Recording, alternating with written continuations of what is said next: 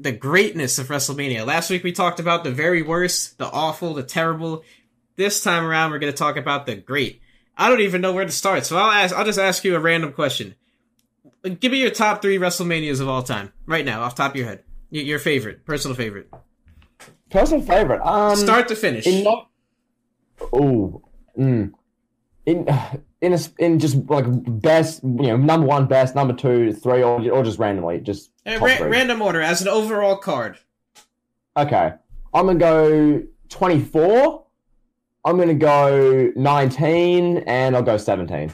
I think those 3 are the best WrestleManias we've had. What do you think? Yeah, my list is the exact same. I would, if I had to be different, just to like I'll throw out like 3 honorable mentions from my list. I would probably say 21. Throw that out there. I don't even know. Like I really love 22 a lot, and 23. So those are probably that was like my childhood right there, man. That was when I was watching wrestling. I was like just super into wrestling. I still thought it was real. I was really young, and actually, this is a better question to ask. Instead of just what are the best WrestleManias, WrestleMania 17 is the GOAT. That's what your run-of-the-mill standard podcast does, Kevin. We are Elite Heat. We are the only wrestling show you need on Mondays. Talk about your personal favorite WrestleManias. Stuff, just, what everyone, 17, 19, we know they're amazing. We know. Talk about your favorites. 22, 23, talk to us about the greatness of WrestleMania 22, Kevin. Walk me through how that show made you feel. Well, jeez. WrestleMania 22 scared the ever-living hell out of me. When Crazy Man Edge put Mick Foley through a table, a table that was on fire, I was like, what am I watching right now? It was nuts. Then you had the Money in the Bank match, RVD winning. That was just a crazy ladder match. I love Shawn Michaels versus Vince McMahon. I think that's one of the most underrated WrestleMania matches. It's literally just Vince getting beat up for 18 minutes straight by Shawn Michaels. It's really like, if you hate Vince McMahon, like genuinely, if you're one of those people that's just like, I can't stand Vince, it's a really good match to go back and watch. And then you had Rey Mysterio win the world title. That was a big moment for me as a kid. Eddie had just passed. Rey Mysterio was like my favorite wrestler at the time. Really good match. You had Kurt Angle in there. It was a short match, was what it was. But then you had John Cena and Triple H. Like, that's like the Attitude Era versus the Ruthless Aggression Era. Well, what more can I even say? That match gets hated on a lot because people don't like either guy in hindsight. But that's one of the best WrestleMania main events to ever take place, in my opinion. And then, of course, you had Tori Wilson and Candice Michelle in a Playboy pillow fight match. Well, that's getting censored off Peacock, pal. You can guarantee that. Yeah, exactly. But Tori Wilson, Candice Michelle, I had big crushes on them. I love them both. Like, who didn't, bro? Who didn't? If you were my age and you were like 10 years old watching this, you love Candice Michelle and Tori Wilson. There's just no way around it. Damn it, you can't love them. That's sexist, Kevin. That's misogyny. Damn it. Yeah, exactly. But we could have Cardi B and Megan Thee Stallion doing their WAP video, whatever they did in that. Yeah. Awful. 22 was dope. Like, across the board, it was a fun WrestleMania. I think that's one of the things of WrestleMania, like, just fond, positive memories. Because, like, the thing with WrestleMania, most of the time, this is the year of wrestling, WWE-wise, wound up into one big extravaganza. So, ideally, if you've been watching wrestling for like the past year, WrestleMania is what you remember that year for, near enough. Like, when you think of 2006, you think of the WrestleMania. You think of those memories you have from WrestleMania. So in that regard, in personal experience, I think back to 2012, 2013, those years, and I was just infatuated with the product. Now, 2013, I did bury the WrestleMania 29 show a lot last week, so I'm not really going to cover 29. 28, on the other hand, is the opposite for me. I think WrestleMania 28, I know a bunch of you watching this agree, because a bunch of you watching like a similar kind of age bracket to me and grew up in a similar kind of time span to when I did. But WrestleMania 28, Kevin, this show, growing up watching this, Cena and The Rock felt like the biggest thing ever. I never got to see Rock and Hogan live. I kind of wish I did, but I wasn't even born. So I wish I got to see that live. I didn't. Rock Cena, I did get to see live. Oh my God. Like, what did you think of Once in a Lifetime, Kevin? I thought it was just epic. Yeah, it was epic. That's the only way you could describe it. That match is bigger than it gets credit for. Like, a lot of people look at it, they're like, oh, Hogan Andre was better. Rock Hogan was better. Cena Rock, that was pretty big. That was The Rock's big return to wrestling. He'd been gone for like 8 years, and he's coming back and he's wrestling John Cena, the biggest celebrity that wrestling arguably has ever produced. And it was just crazy. The atmosphere, just them staring at each other. I'll never forget that. Just the stare down. There's nothing like it. It's those moments that you never forget. It's like, it was kind of like Rock Hogan in a lot of ways, but the atmosphere is just crazy. You got people that are cheering Cena, people that are cheering Rock, people that are booing Cena. It was just an amazing match, amazing moment. And that's what wrestling is all about. Wrestling is about those moments. It's about those once-in-a-lifetime moments, no pun intended. But that really felt like a once-in-a-lifetime. And then it kind of sucked that they went back on their word. Like, that kind of hurts it, I think, in hindsight. The fact that WWE just was like, oh, we're going to do a rematch, pal. And yeah, it did big business because people naturally are going to buy it. But it just takes the stigma away from the whole once-in-a-lifetime. Like, that felt like a must-see moment because it's like, you're never going to see this again. Like, it was built up like, this is The Rock's swan song. The Rock is never coming back. This is it. You have to see this you have to see him while he's here. And unfortunately, they went back on their words, so that kind of took away from it. But it was a great moment. Yeah, because like that match, the whole match, it was everything that makes wrestling great.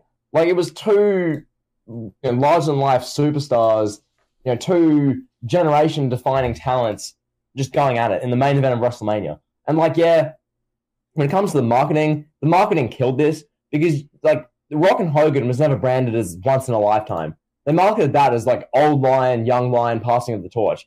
So that when they did Rock and Hogan the next year at No Way Out 2003, it wasn't a big deal because, well, it wasn't marketed as once in a lifetime. So in that regard, when Rock and Cena do twice in a lifetime and have Cena just beat Rock the next year in New Jersey, it's like, oh, well, that wasn't needed, was it? So, yeah, this was epic, Kevin. Like, when you're talking there, the only thing I'm thinking is that wrestling misses dream matches. Like, it's not about good matches; it's about dream matches. Is that fair to say? Absolutely, just generally, absolutely. Like, that's what I find about WrestleMania 37, which we talked about for a while to start this podcast, this Super Show. A lot about WrestleMania 37 is good matches, but are they matches that are dream matches? Are they matches which you tell people about? Like, this goes back to the Reigns versus Edge thing. We talked about this at length earlier on. Reigns and Edge is a match that you'd think, oh my god, that's Reigns and Edge. Are people begging, oh my god, Reigns, Edge versus Bryan, that's a match I've had on my dream list for years? Like, no. But nonetheless, Kevin, Mania 28 was just something else. I mean, once in a lifetime, end of an era, like, wow. Like, yeah, the best story, arguably the best story ever told in a match. That's storytelling at its finest. Like, that's what people don't really grasp. Like, people that are coming up into wrestling, they don't really get it. They think it's all about going viral. Oh, I got to jump off a roof in a mall because I got to get people to share me on Twitter. Yeah, that's great for the short term, but if you can really like study and pick up what Triple H and Undertaker did as far as a storytelling perspective, I mean, you really can't get much better than that. That is the pinnacle of storytelling. It's Shawn Michaels is Triple H's best friend.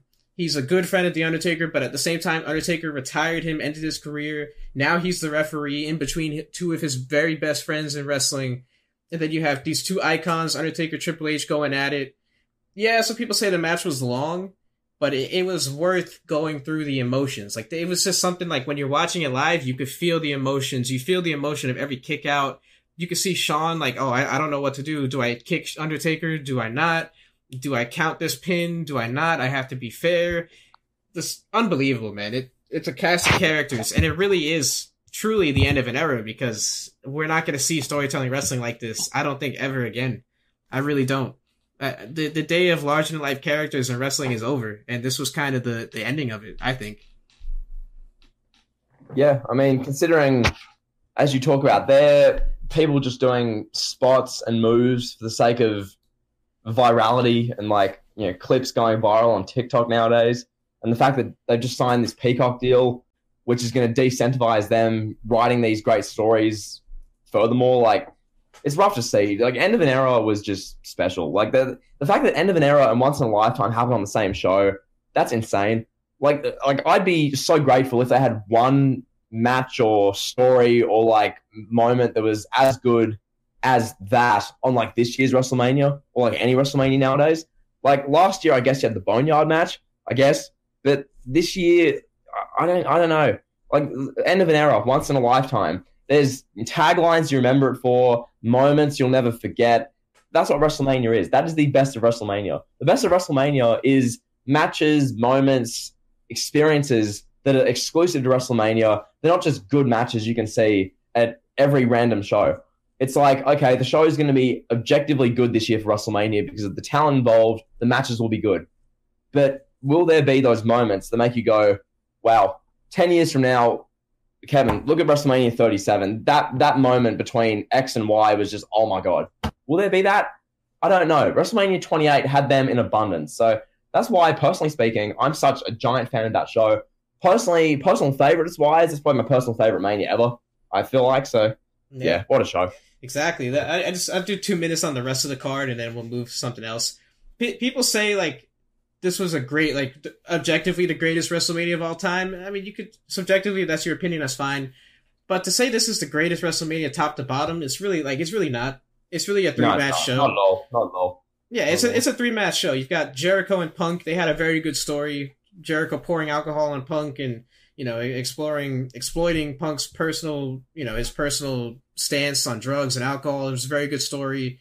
Rock, Cena, Undertaker, Triple H. But, like, the rest of this card, Sheamus and Daniel Bryan for the big gold belt in 18 seconds. Sheamus beats him. You have Randy Orton and Kane in Randy Orton's gonna have a good match, pal. We'll put that on the card. Like, okay. Big Show versus Cody Rhodes, so Big Show could get his WrestleMania moment.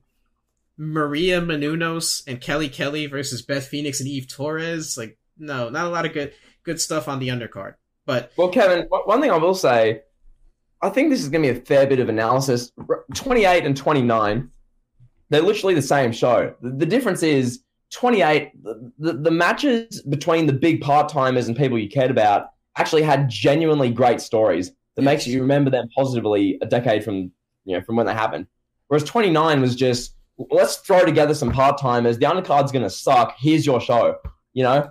Like, yeah. Absolutely. And when you have something larger than life, like a once-in-the-lifetime match, just, I can't stress it enough. It was like, this is the last time you're going to see The Rock. You have to watch it. That's basically the story of going in. And it was like, it was crazy. It was just crazy. But it was epic. And also, wasn't Mania 28 the most bought Mania ever? 1.2 million pay-per-view buys, was it not? Yes, that is correct. Yeah. Yeah, people, even in 2012, in the pay-per-view model, 1.2 million pay-per-view buys. That is insane. That's legit. Kevin, come October, Raw's going to be getting 1.2 million viewers. Yeah. And you compare, and to think, literally 9 years ago, literally to the day, 1.2 million pay-per-view buys. And the show was what, 50, 60, 70 bucks? That is... Yeah. I think it was like $70 because I remember my dad screaming. I paid $70 to watch this Irish guy kick Daniel Bryan in the face in 18 seconds. Like he was mad. I feel like he wasted his money. It's insane. So yeah, that's 28. I think. Do you want to talk about one more like modern one? 31. I think 31's a good one because top to bottom, the best WrestleMania we've had. I don't even know since 24. I think. I think that's fair to say. Top to bottom as a card, yeah. You could argue WrestleMania 30. They go pretty hand in hand. 30 and 31 were both really good shows, top to bottom. Well, that's the thing with 30. I want to talk about 30 in depth here. 30. I didn't end up putting this video out. It was going to be why I hate WrestleMania 30, which is it's a bit over the top, but nonetheless, the general sentiment is that WrestleMania 30 is a show built on moments, which that's awesome, but those moments, they seem to cover up all the horrible creative going on at the time. Like, beginning of 2014, the talent WWE had available for this show was through the roof. Like, the amount of talent they had for WrestleMania 30 was god tier. But the creative was so bad. It was Undertaker and Brock were having a match because Taker stabbed Brock with a pen.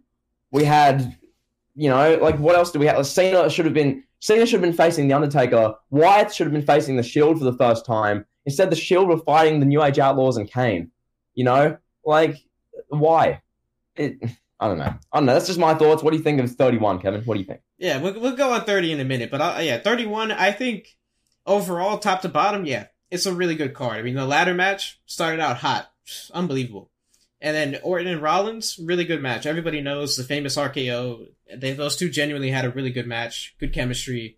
Triple H versus Sting, whether you like the finish or you don't, it was literally Vince McMahon punishing Sting because he cashed checks from with Eric Bischoff's signature on him 20 years ago. So it was still a good match. Even like the women's match, AJ Lee and Paige versus the Bella Twins was good. You had Cena and Rusev. Rusev with one of the most iconic entrances in WrestleMania history. And then the main event, Brock versus Roman with Rollins cashing in. I'm not even going to talk about Undertaker and Bray Wyatt, but that moment of Rollins cashing in, just like, bro, of the modern era, the last, 6 years? It's been 6 years since WrestleMania 31. That's the biggest WrestleMania moment that there's been in those past 6 years, and I don't know if anything is going to come close to topping that. I really don't.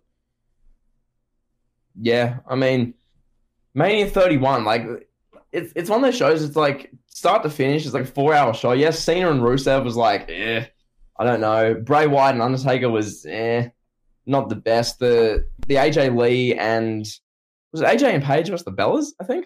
Like, that match was fine. And then, yeah, Sting and Triple H, incredible nostalgia in that match. The wrong guy won. That wasn't the match I should have done. It's like, in hindsight, a lot of things could have and probably should have been different with Mania's booking-wise. Like, yeah, should they have done Sting and Taker this show?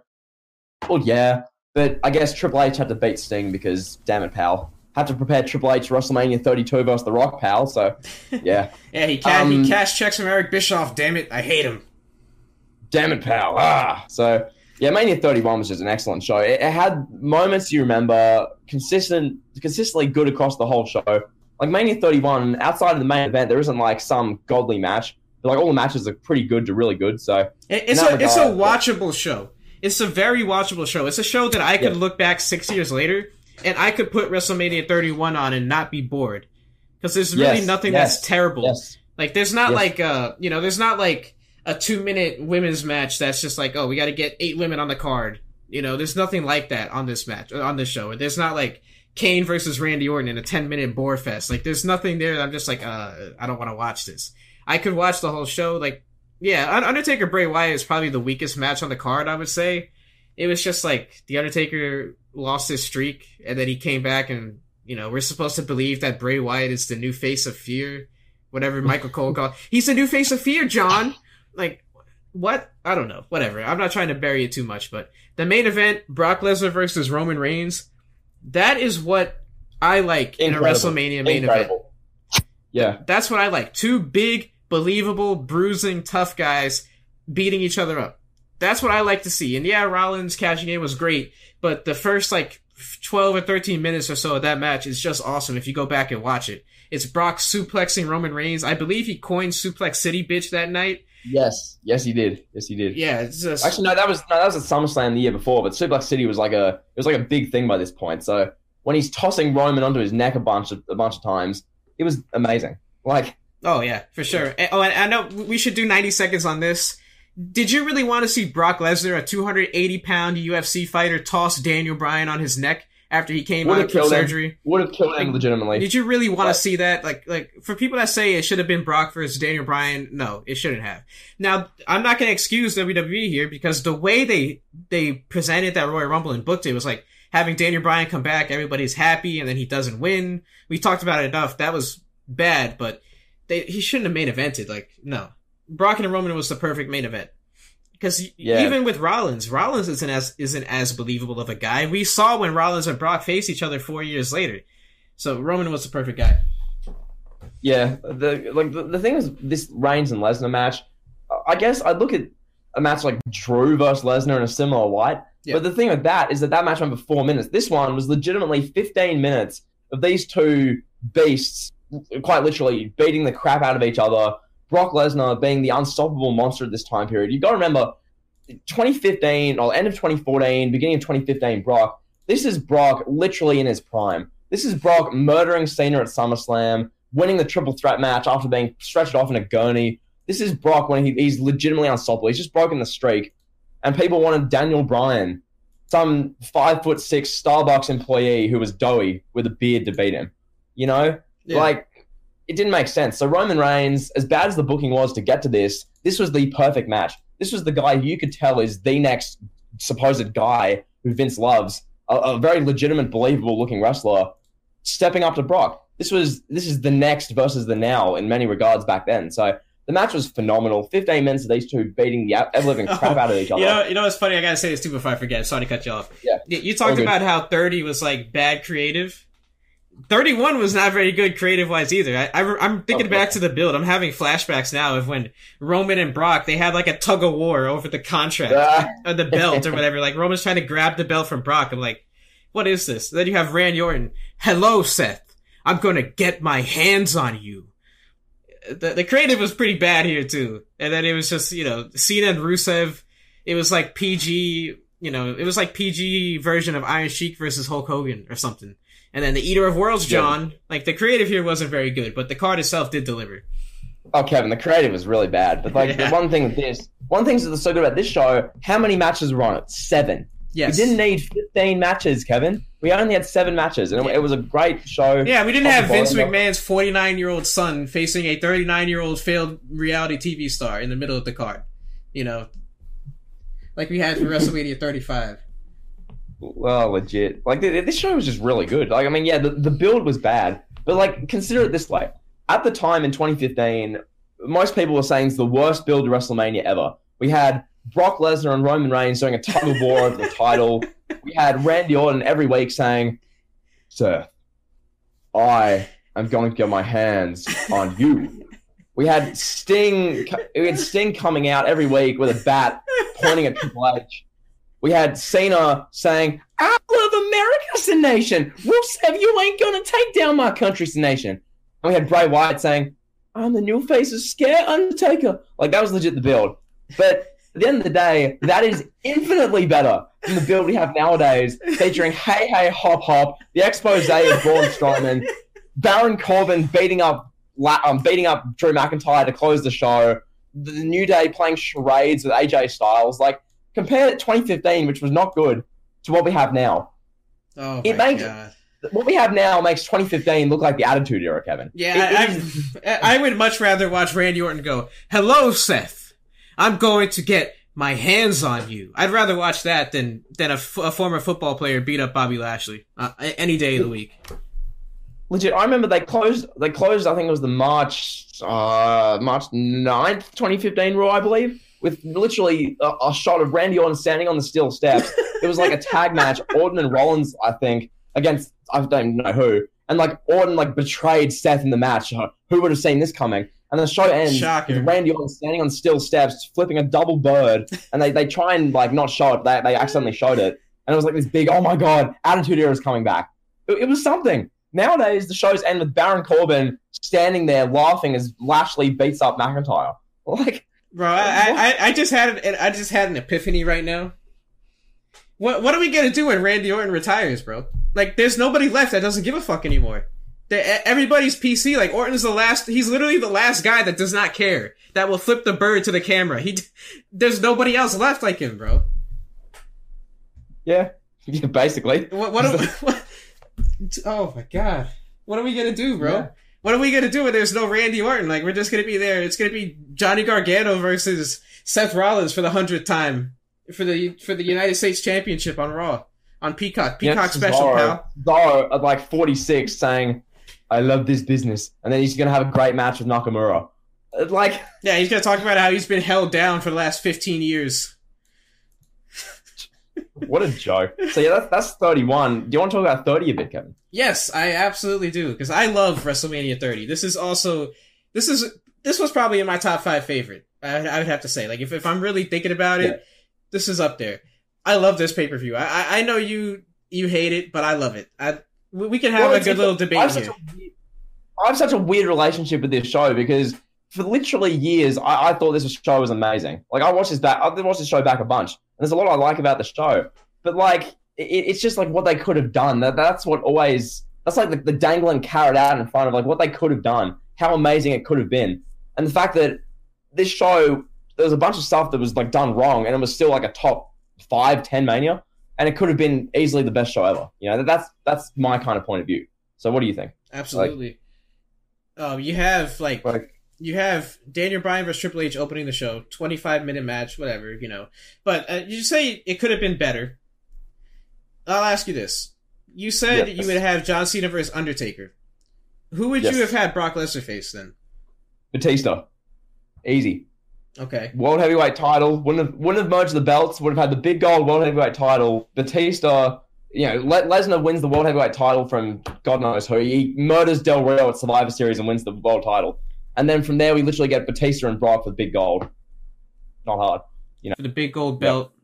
And that would have just been for the big gold belt, right? Just one championship. They wouldn't have been unified. Just one. So you wouldn't have done that classic unification match from TLC 2013 with the greatest rivalry of all time, John Cena and Randy Orton? No, I wouldn't have, because it's TLC. Like, who? Greatest rivalry of all time, Michael. Jesus. I would have done a WWE title match. I mean, you could have had Bryan win the WWE title in a match that's, maybe Triple H. I don't know. You could do this so many different ways. You could have done that Triple H and Daniel Bryan match. Only Triple H is WWE champion and Bryan wins the title. You could have done Shawn Michaels and Daniel Bryan, ideally. That's legit the ideal, where Shawn Michaels, because they teased that a little bit at Hell in a Cell. They teased that during that championship ascension segment. You could have done Bryan and Michaels, maybe. I mean, ideally you do Punk and Steve Austin in the main event. That's what you could have done, but nonetheless. Anyway. Yeah, there's a lot of X factors here, because Punk was supposed to wrestle Triple H, as we know, and he left, and Punk leaving really kind of threw a little bit of a wrench into the show. It was like Vince was like, damn it, pal. I gotta get that Ruthless Aggression main event. He wanted to do Batista and Orton at WrestleMania 26 and 27. I mean, 22 and 27. Jesus Christ. He wanted to do Batista versus Orton at WrestleMania 22 and 23, but Orton kept screwing that up every time. And I think Batista got hurt one year, Orton got suspended, whatever. So it was just kind of Vince being stubborn, like, I have to do this. Everybody loves Batista. They're gonna hate Orton because, by God, he's a heel. And it just didn't work. Yeah. Like, that was just such a flat main event. Could you imagine, like, this show would have sucked if we would have had Batista and Orton as the main event match, Triple H versus Punk, Daniel Bryan versus Sheamus on the undercard, Brock versus Taker, that they're feuding because Taker stabbed Paul Heyman with a pen. Like, yeah, it would have been a brutal show. But I'll give you my case as to why I love this pay-per-view. Yeah. And I was so invested into the Daniel Bryan getting screwed over storyline. In hindsight, I look at it now, 7 years later, like, yeah, that kind of sucked. But at the time, I was really invested in it. At the time, it was great. At the time, it was genuinely really good. Like, straight up. Like, yeah, it was really good. Must-watch TV. It's the most must-see Raw has been ever since. I don't even think that's arguable. Daniel Bryan and the Yes Movement and versus the Authority, that was such a good feud. But you had, like, this case where, looking back at it, Daniel Bryan won the title, like, 3 times before WrestleMania. So that kind of watered it down a little bit, because he won the belts at Hell in a Cell or whatever, Night of Champions, whatever pay-per-view it was, and then Triple H was like, sorry, pal, give me the belt back on Monday, you didn't earn it, or whatever. And it was just the culmination of the story. It was like, is WWE going to push Daniel Bryan? Are they going to give him the big moment? Is Triple H going to beat him? That was the whole dynamic, because I went into it genuinely thinking that Triple H was going to beat Daniel Bryan. Like, that's really what I thought. Like, Triple H was going to beat Daniel Bryan, and he was going to have the Evolution triple threat match. And triple threat main event, yeah. That's really what I thought. I was like, no, there's no way Daniel Bryan's going to face Batista and Randy Orton. Like, looking back, yeah, it was pretty obvious. Like, yeah, Daniel Bryan's going to win the belt. But at the time, I was like, nah, Triple H is going to beat him. Like, why would they push Daniel Bryan? He's not a big merch seller. He's not a big star. Like, yeah, I love him. He's one of my favorite wrestlers, but, like, I don't look at it, like, I look at it from a different lens. Like, just because I love him doesn't mean he has to be in the main event. And I was just super invested. It was really that storyline, really, that made this Mania watchable. And then the whole thing with John Cena and Bray Wyatt, that story was awesome, too, I thought. Bray Wyatt...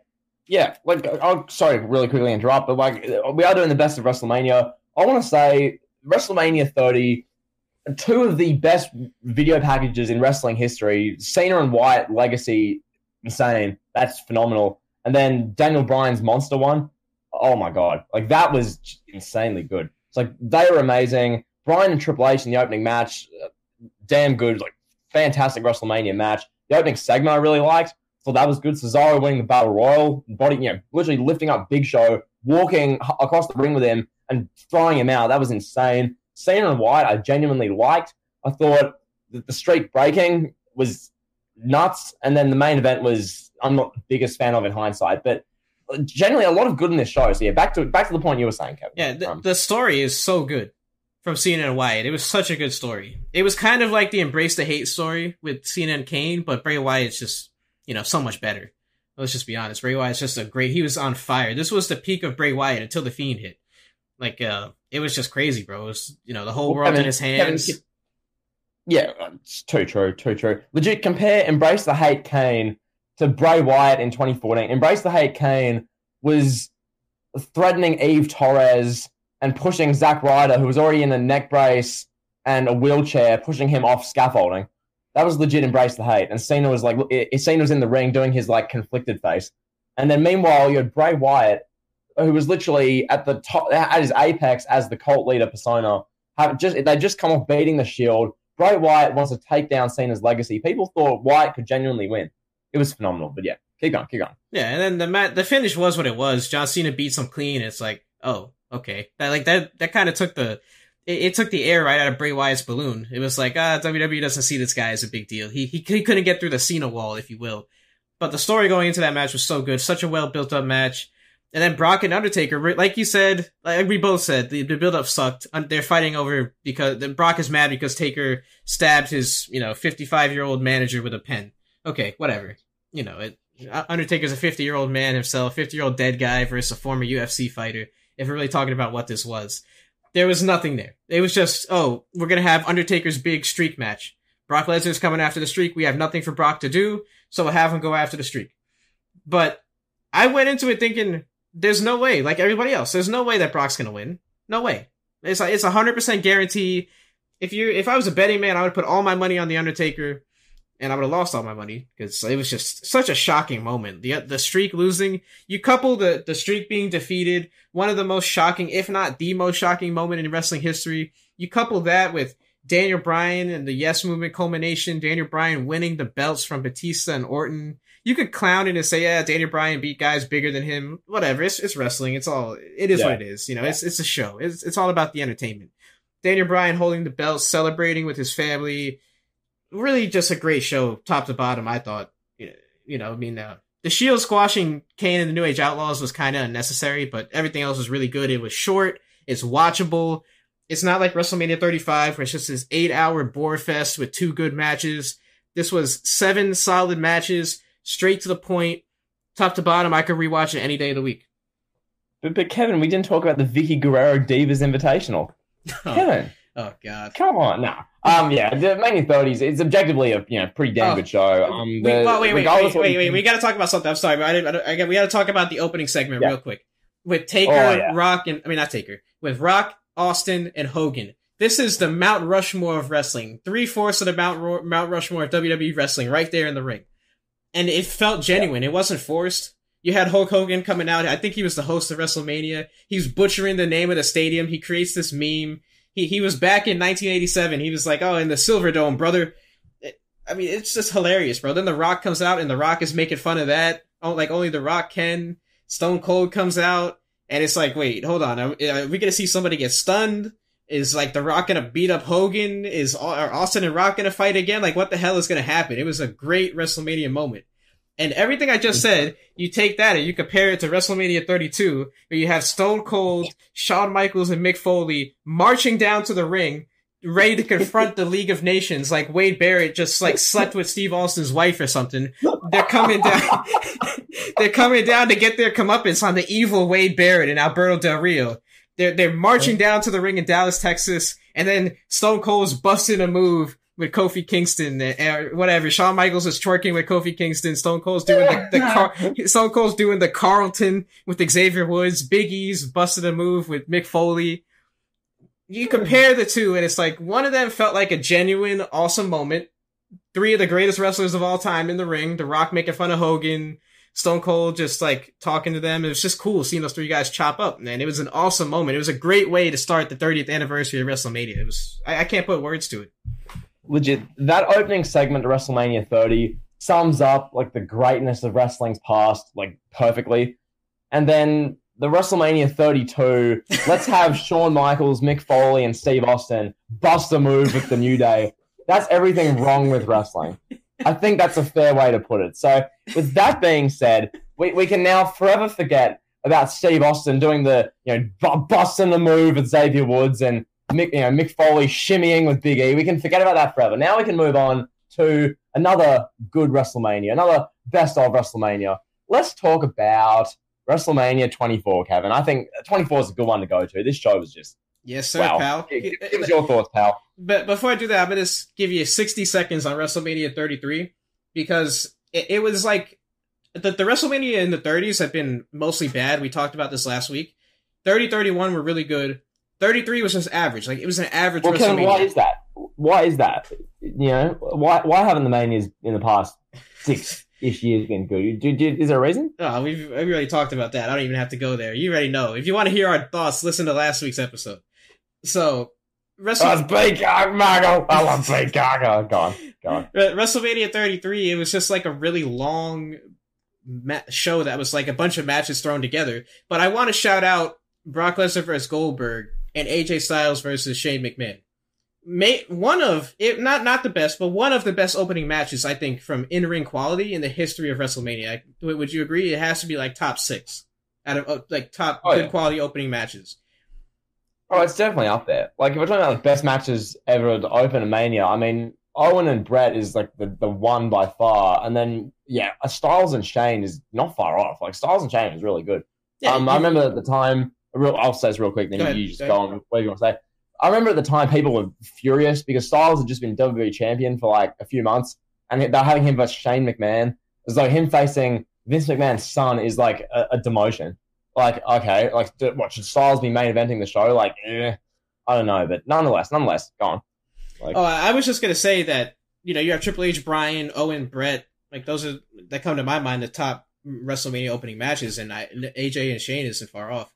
And like, if we're going back in history, you look even 4 years ago, the build-up for AJ and Shane McMahon was damn good. It wasn't a great build-up, but I liked it. They had some cool segments, like the one segment where AJ put Shane through the window of the limo and he beat him up in the back. Like, I remember that. It stands out in my mind. So for me, that's a good moment if I remember it and I think fondly of it.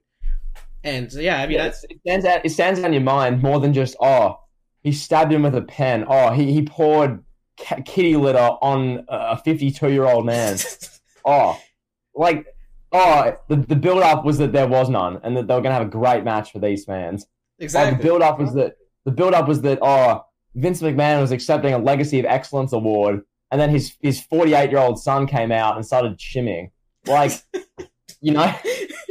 Exactly. Yeah, like I said, this WrestleMania wasn't great, so I don't want to go in too long on it, but there was 2 good matches. A lot of people like 33, and fair enough. Like, the set was probably the best WrestleMania set ever, objectively. No doubt. Personally, yeah. When you were there, what was it like in person? Oh, that set's amazing.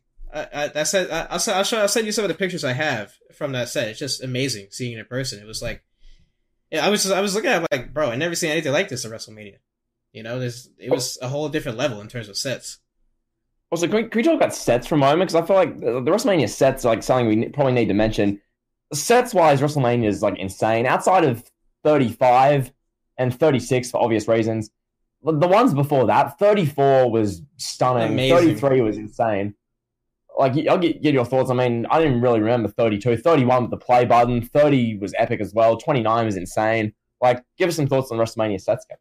Yeah, I think from about 29 up is probably when the WrestleMania sets really took off. Like 26 to 27, 28, they were okay. They were good sets. Yeah. Like 26 especially was pretty good. Outdoor in Arizona. It was a nice set. Nice looking stage. Very pleasing aesthetically. The 25 set was nice. The silver anniversary set. But it was just another level once they got to Orlando and they did the Universal Studios set. It was, bro, I can't do it justice. Like, I'm seeing it in person. It's stunning. It's breathtaking. You don't get the same feeling watching it on TV. And I can't imagine about 34 too. 34 was absolutely amazing. I wish I was there in person for like just to see the set for 33 and the set for 34. Like, that 34 set in person. Wow. It's so aesthetically pleasing. Yeah. So aesthetically pleasing. But yeah, back to 33. Brock Lesnar and Goldberg, they got to redo their match that they had, that terrible match they had at WrestleMania 20, that stinker. They got to redo it, and it was damn good. It should have closed the show. They really should have closed the show with that. I don't know why they put out a hobbled Undertaker and Roman Reigns at midnight in the hot sun in Florida. I don't know why they would do that. Have them go 23 minutes to main event the show, but Brock and Goldberg. What can I say that we haven't talked about already? I think we covered this already in our Goldberg episode. This match was what pro wrestling is. Two badass guys just beating each other up. Well, it was great. Oh, it was epic. Like that was the thing. Like Brock, Goldberg, 5 minutes of just all out just combat. It was insane. Like I kind of wish they made the executive decision like day of WrestleMania or like WrestleMania weekend. Like you've seen the Last Ride documentary series, obviously. So when they have those shots of Mark Calloway with like all the bandaging around his hips, and he has like that pillow thing on his hip, and he's like he can barely walk like 5 hours before WrestleMania. And I'm thinking to myself, this is who they're having main event. Like, I know they were trying to do the whole farewell of Taker, but in hindsight, Kevin, it wasn't it. It just wasn't it, Chief. It was worth a shot. I mean, Jim Ross coming out, like having a special entrance just to call this match, that was cool. Everybody was happy to see good old JR. It was awesome, but yeah, it's just hobbled Undertaker, the young gun Roman Reigns doing his damnedest to try to carry him. It wasn't good. It wasn't good. It's been said already.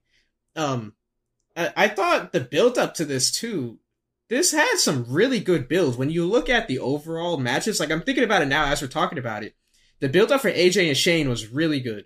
The build up for Kevin Owens and Chris Jericho was really good, minus the fact that, Goldberg beat Kevin Owens like 3 weeks before the show, and they gave Jericho the U.S. title to have a title for the feud.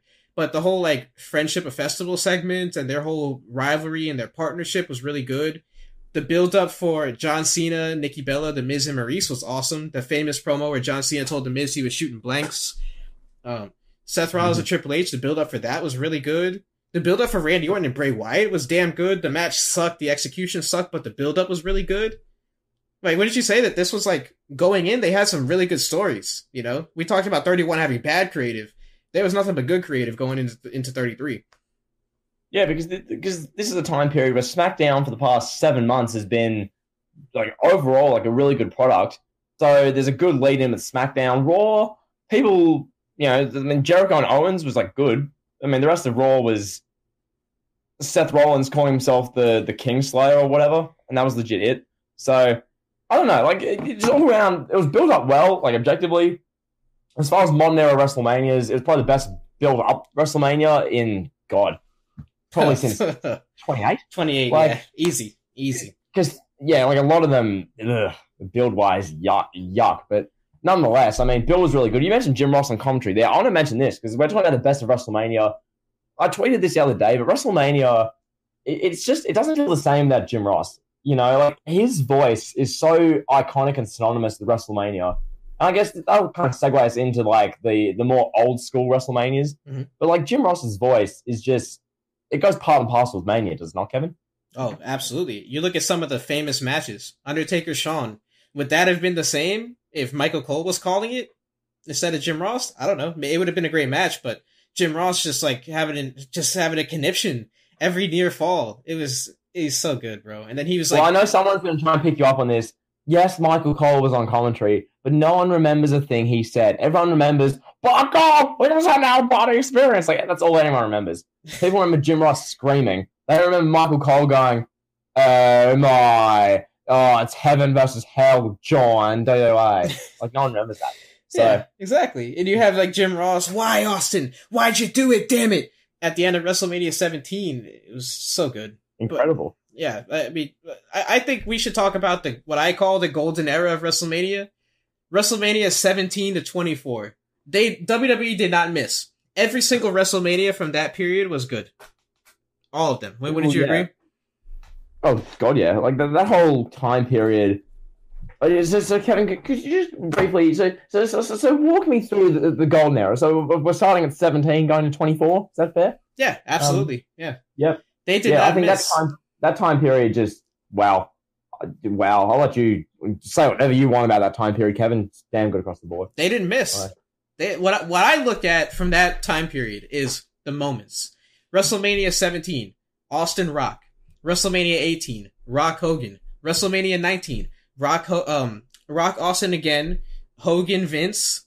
the moments, WrestleMania 20, the triple threat match at the end, Eddie and Benoit hugging. I know I'm not glorifying it, but at the time that it was a good moment in 2004. That was epic at the time. Exactly. At the time it was epic. You can't deny that. So, yeah. WrestleMania 21, Triple H Batista, larger than life moment. WrestleMania 22, Cena Triple H. 23, Cena Shawn Michaels, Undertaker Batista, the Battle of the Billionaires. And then WrestleMania 28, Undertaker Edge, Floyd Mayweather Big Show. Those are off the top of my head. I just named these massive moments from these great WrestleManias that I remember, and I don't even have to think about it, and I remember those off the top of my head. Unbelievable stuff, man. Yeah, absolutely. Like, every WrestleMania, it felt epic because one of the reasons I think that, well, for one, commentary, we just mentioned a moment ago, Jim Ross, Jerry Lawler, you had like Taz and Cole doing like the SmackDown side of things. Commentary was absolutely on point. They made WrestleMania feel epic. When Jim Ross at the end of WrestleMania 20 is saying, like, by God, for all money, it's the greatest WrestleMania I've ever seen. Like, it makes it feel so epic, and it gives you like such a sense of, like, I don't know, positivity when it comes to the WrestleManias. So that's really good. I think the shows themselves, what makes the 17 through 24 time period so good, it's the amount of talent that was like on display. Like, the amount of talent across Raw, SmackDown, and like Legends, ungodly. That's why you look at a show like WrestleMania 19 and Shawn Michaels versus Chris Jericho, which nowadays would be by far the biggest and best match on the card. That was in the middle of the show. That match went on 5th, and it was literally the 5th most important match on the show. And it was a 5-star classic with, you know, great storyline that had 2 big superstars involved. You know, like, that's how insane the talent was. And as a result, you get these massive stacked WrestleManias that everyone remembers fondly. Whereas nowadays, it's like, oh, well, WrestleMania is good, but that's because, well, the in-ring stuff's good, but we don't really remember any of the big names involved, and no one's really going to remember anything about the show 5 years from now. You know? It's like... That's absolutely well put. I can't even say it better than that. You hit the nail on the head, and I'm going to expand, and I'm going to talk about WrestleMania 17 as a whole. Like you said, the talent, the influx of talent is amazing. You have Kane in a thrown-together triple threat match against Raven and Big Show. Kane and Big Show, 2 of the largest icons in the history of wrestling. 2 of the most famous people. Kevin, to build on that, what did Kane do 2 months before? Please remind us. At the Royal Rumble, what did Kane do? He was the most dominant competitor in the history of the Royal Rumble. Imagine if that happened in 2021. Bro, imagine if WWE had Bobby Lashley come out, eliminate 13 people, and then they put him in the opening match on the card at WrestleMania 37 in a triple threat match against The Miz and John Morrison. People would be having a conniption about Bobby Lashley doing that, bro. WWE's racist. They hate Bobby Lashley. WWE, he deserves better. This is disgusting from WWE. But in 2001, they had so much talent that Big Show and Kane, you could get away with that easily. They could easily... Literally, it was the hardcore title. Imagine if Bobby Lashley eliminated 12 people in the Rumble, then at WrestleMania, who's, you know, wrestling R-Truth and Body Omos for the 24/7. Imagine that. And that's what they did in 2001 because the personnel was that great and because the show was that stacked. You could get away with that. And, like, real quick, before I get back to you for your thoughts, people say AEW Dynamite nowadays is stacked because John Silver's wrestling Shawn Spears. If that's stacked, what is WrestleMania 17? What is that? Kane was the most dominant wrestler ever 2 months prior to the Rumble, and he was in the 3rd match of the night, a random hardcore title match against Raven and the Big Show. Just a throwaway random 3rd match of the night. If that is stacked, when we have John Silver versus Alex Reynolds, or I don't even know, John Silver, Alex Reynolds versus Cody and Cesar Bonini on Dynamite. Oh, man. Like, that isn't stacked. You don't know what the word means. Anyway, all right, let me stop you, bro. Okay, so let me stop you there before you're going to get us canceled. All the AEW fans are going to throw dislikes at us. John Silver versus Shawn Spears is not whatever. Okay, so Kane and Big Show, that's 2 Hall of Famers in a meaningless match. Then the opening match on the card, you have 2 more Hall of Famers, Chris Jericho and William Regal, having a 7-minute opener for the IC title. And then you have one of the greatest of all time, my favorite wrestler of all time, Eddie Guerrero, another first ballot Hall of Famer, in a meaningless undercard match versus Test. If that isn't enough, if that's not a testament to the talent, then we have Kurt Angle and Chris Benoit having a regular old match just because Kurt Angle was mad that Benoit made him tap when the ref wasn't looking. Kurt Angle was Roman Reigns before Roman Reigns. Kurt Angle was doing, he was doing hand gestures, hand signs before Roman was, because Roman didn't tap, right? Kurt Angle didn't tap either. You guys get it. So look at the talent there. Kurt Angle, Chris Benoit on the undercard in a match with no build. Literally the build was Kurt Angle was mad that he tapped out when the ref wasn't looking. What more can I say? Shane McMahon versus Mr. McMahon. Oh, my son Shane. And the story, I talked about this in the video I made about WrestleMania 17. The storyline for this match is probably the most detrimental storyline in the history of pro wrestling. Right? Would you say? What, the Vince and Shane one? Yes. Shane, Vince having Trish bark like a dog. Yeah. I remember the Vince interview. Was it Bob Costas? Was the one Vince went on? This was like 01. And it's like, so are you condoning the behaviors that we see on WWF programming where Vince McMahon is making Trish bark like a dog on TV, and Vince had to literally explain it's a TV show. Vince gets his comeuppance in the end per storyline. Don't need to overreact. Like, that storyline was just it was a hot mess. Like, it was just, I don't even know where to begin with it, Kevin. Like, yeah. Oh my god. Yeah, I've been doing a ton of research about this stuff because I'm making my video about Chris Benoit, and this storyline, hands down, the most detrimental fictional storyline in the history of wrestling. Like, they use footage of this storyline against Linda and her Senate campaign, like her kicking Vince in the balls and whatever, condoning violence. But at the time it was crazy. Enough about that. TLC 2 took place on this card. Edge and Christian, the Hardys, the Dudleys going nuts for the tag team championships. Undertaker versus Triple H, literally no build. It was like a Randy Orton match in 2010. Oh, we're going to put them together, pal. See what they do. Undertaker and Triple H beat the hell out of each other. And then Stone Cold and Rock in the main event. Like, that's a stacked card. How is it not? Stacked card, bro. Well, that is a stacked card. AW Dark is not a stacked show every week. Anyway. Yeah, legit. Mania 17, I mean, there's not much you can really say that hasn't been said. I mean, outside of the ending, which, like, I watched OTRS Central's WrestleMania 17 review the other day, which is video, it's like a 6-year-old video. The video is titled WrestleMania X7 Review, I Hate This Show, which it has like 600 likes, like 500 dislikes. The whole point he makes is good. As far as the reason he hates the show is the ending. And the ending to this show, Kevin, what do you think of it? What do you think? I mean, you just made the video, so just refresh for us what you thought of the ending. The ending for what it was, the moment, Austin and Vince shaking hands. It was something nobody ever thought they would see coming. It was shocking, similar to the Undertaker streak breaking. It was like one of those things that pissed a lot of people off too, because people were not ready to boo Stone Cold. Everybody loved Stone Cold. He was the icon of all icons. He's, the biggest babyface ever. And he was just like trying to stay relevant, trying to stay fresh. And he kind of overthought things a little bit. Stone Cold did. And he didn't realize that people still loved him. He got kind of insecure. And it was, it was detrimental to WWE's business. Because if you think about it, if Stone Cold just stays a babyface for the next year, he's going to be the hottest guy going still. And then he'll be defending the title against whoever, Triple H next year or something at WrestleMania, whoever it would be. And yeah, instead we get a mediocre Stone Cold heel turn. And then the crowd really stopped caring about him. And then he made the what chant. That kind of got him back in there. But he just felt like a regular old wrestler after that. What? He just felt like another guy on the roster. It hurt. What? The ending to this show hurt. What can I say? What did you think about it?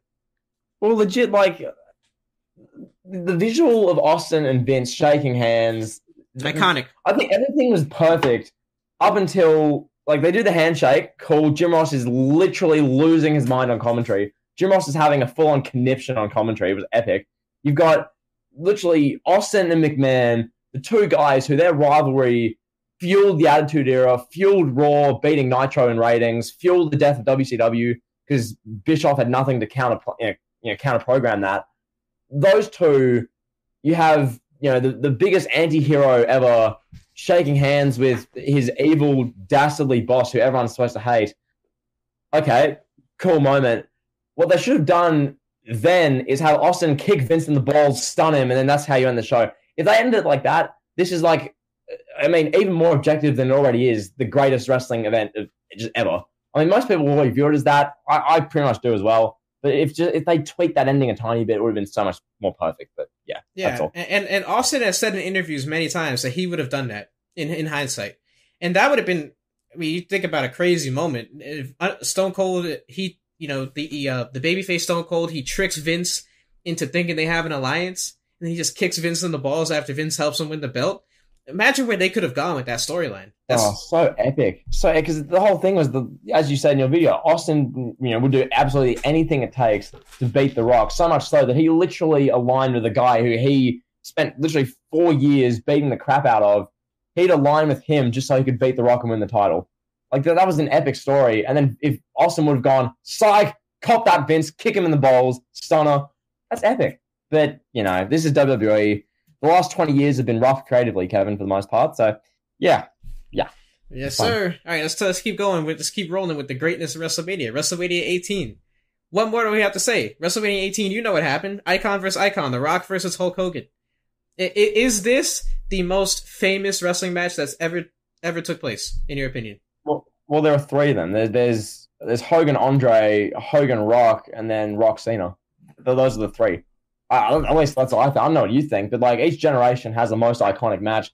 For people who lived through, like in the Attitude Era, like that kind of time period, Rock Hogan was like the most iconic match. I feel. I mean, Rock Austin as well, to be fair, but I don't know, Kevin. Like this match was just stunning. Like, this is star rating wise, this is an objective 5-star match, and I'm not hearing otherwise.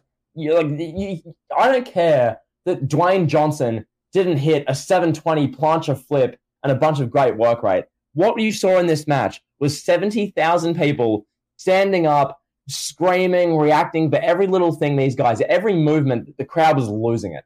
It was incredible. And just, you can't recreate that magic. Like, you watch this back, especially nowadays where there's the pandemic and there's no crowds, you watch this back and you get chills and goosebumps. It's insane. Like, what do you think? Absolutely. For me, this is the biggest match. Subjectively, to me, this is the biggest wrestling match that's ever taken place. Most famous, the most hype. For me, because I was young. This is like one of my early memories of WrestleMania. The Rock and Hogan. It was just another level. You have Hulk Hogan and The Rock. They're eating out of the palm of the crowd is eating out of the palm of their hands. Everything they're doing, the crowd is popping for. And the biggest plot twist of the night was everybody turning on Hogan. I mean, not turning on Hogan, turning on Rock and cheering Hogan. And The Rock just went with it. The Rock started wrestling like the heel.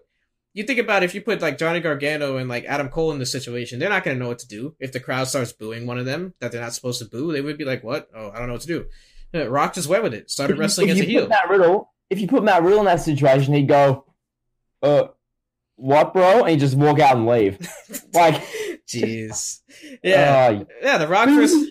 He was in character, Kevin. Yeah, sure. Anyway, go on. The Rock versus Hogan. Yes, people will say we could have gotten Stone Cold versus Hogan. We should have gotten Stone Cold versus Hogan, but it didn't happen. It is what it is. Whatever. Rock versus Hogan, the biggest icons in the history of wrestling, arguably. You can make that statement that they're the two biggest, going one-on-one. And like you said, they didn't have to do work rate. It was basic 101 wrestling. Headlocks, clotheslines, Irish whips. It was nothing too sophisticated. And it worked. For what it was, it worked. And they got the crowd, 70,000 people in Toronto.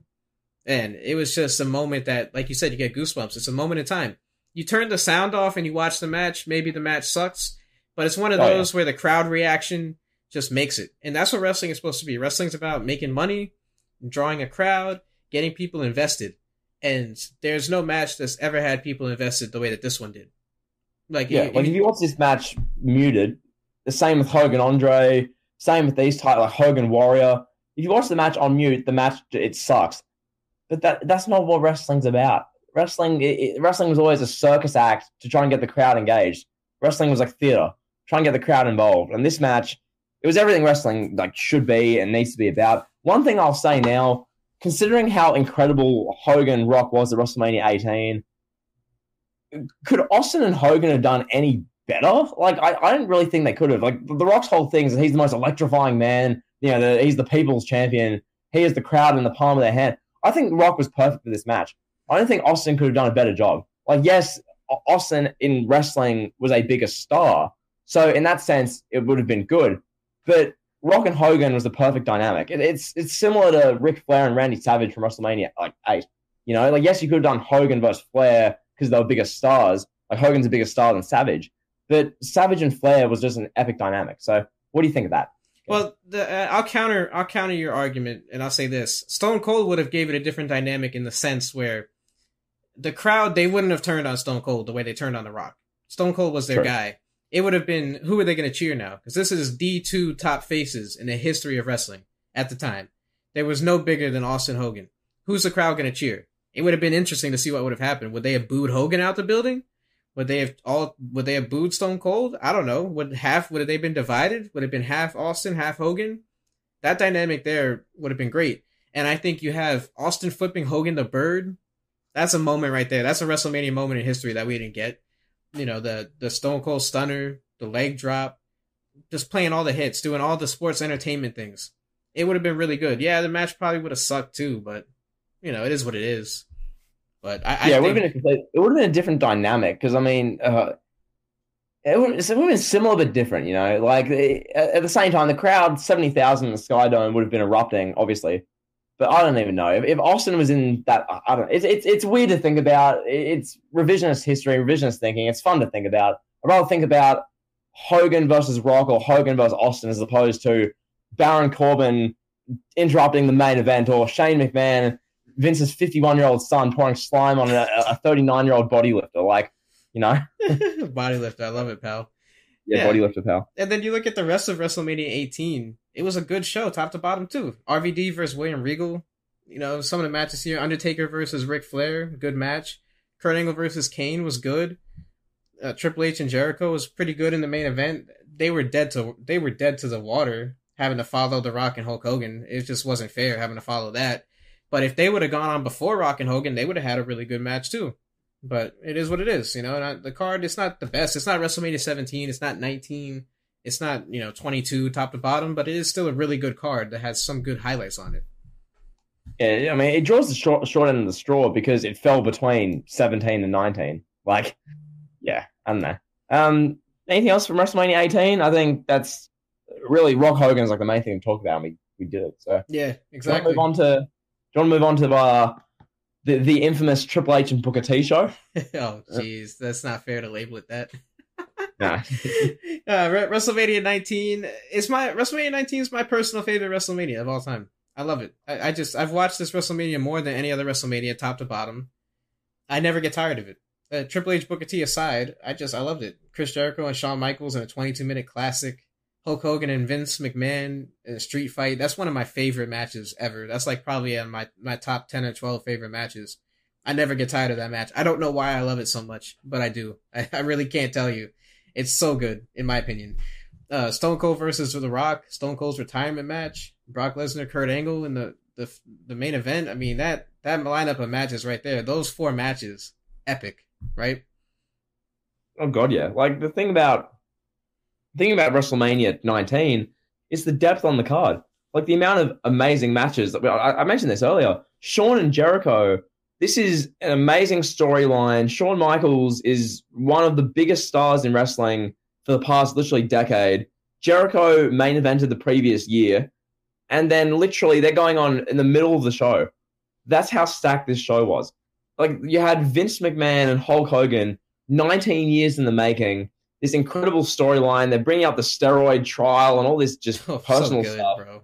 They're mentioning Hogan leaving and Vince feeling betrayed and Vince wanting to get revenge on Hogan and just incredible. And one thing I want to mention here, Vince McMahon, like in ring, as like a seller, as like a heel, he's one of the best like in ring sellers. Like he puts over everything, because he's in these matches like this Hogan one. He's bleeding. That one spot in the match where Hogan's in the ring, Vince is like under the apron. You see his face with the crimson mask. He comes up looking like a supervillain. Like that kind of stuff's just fun.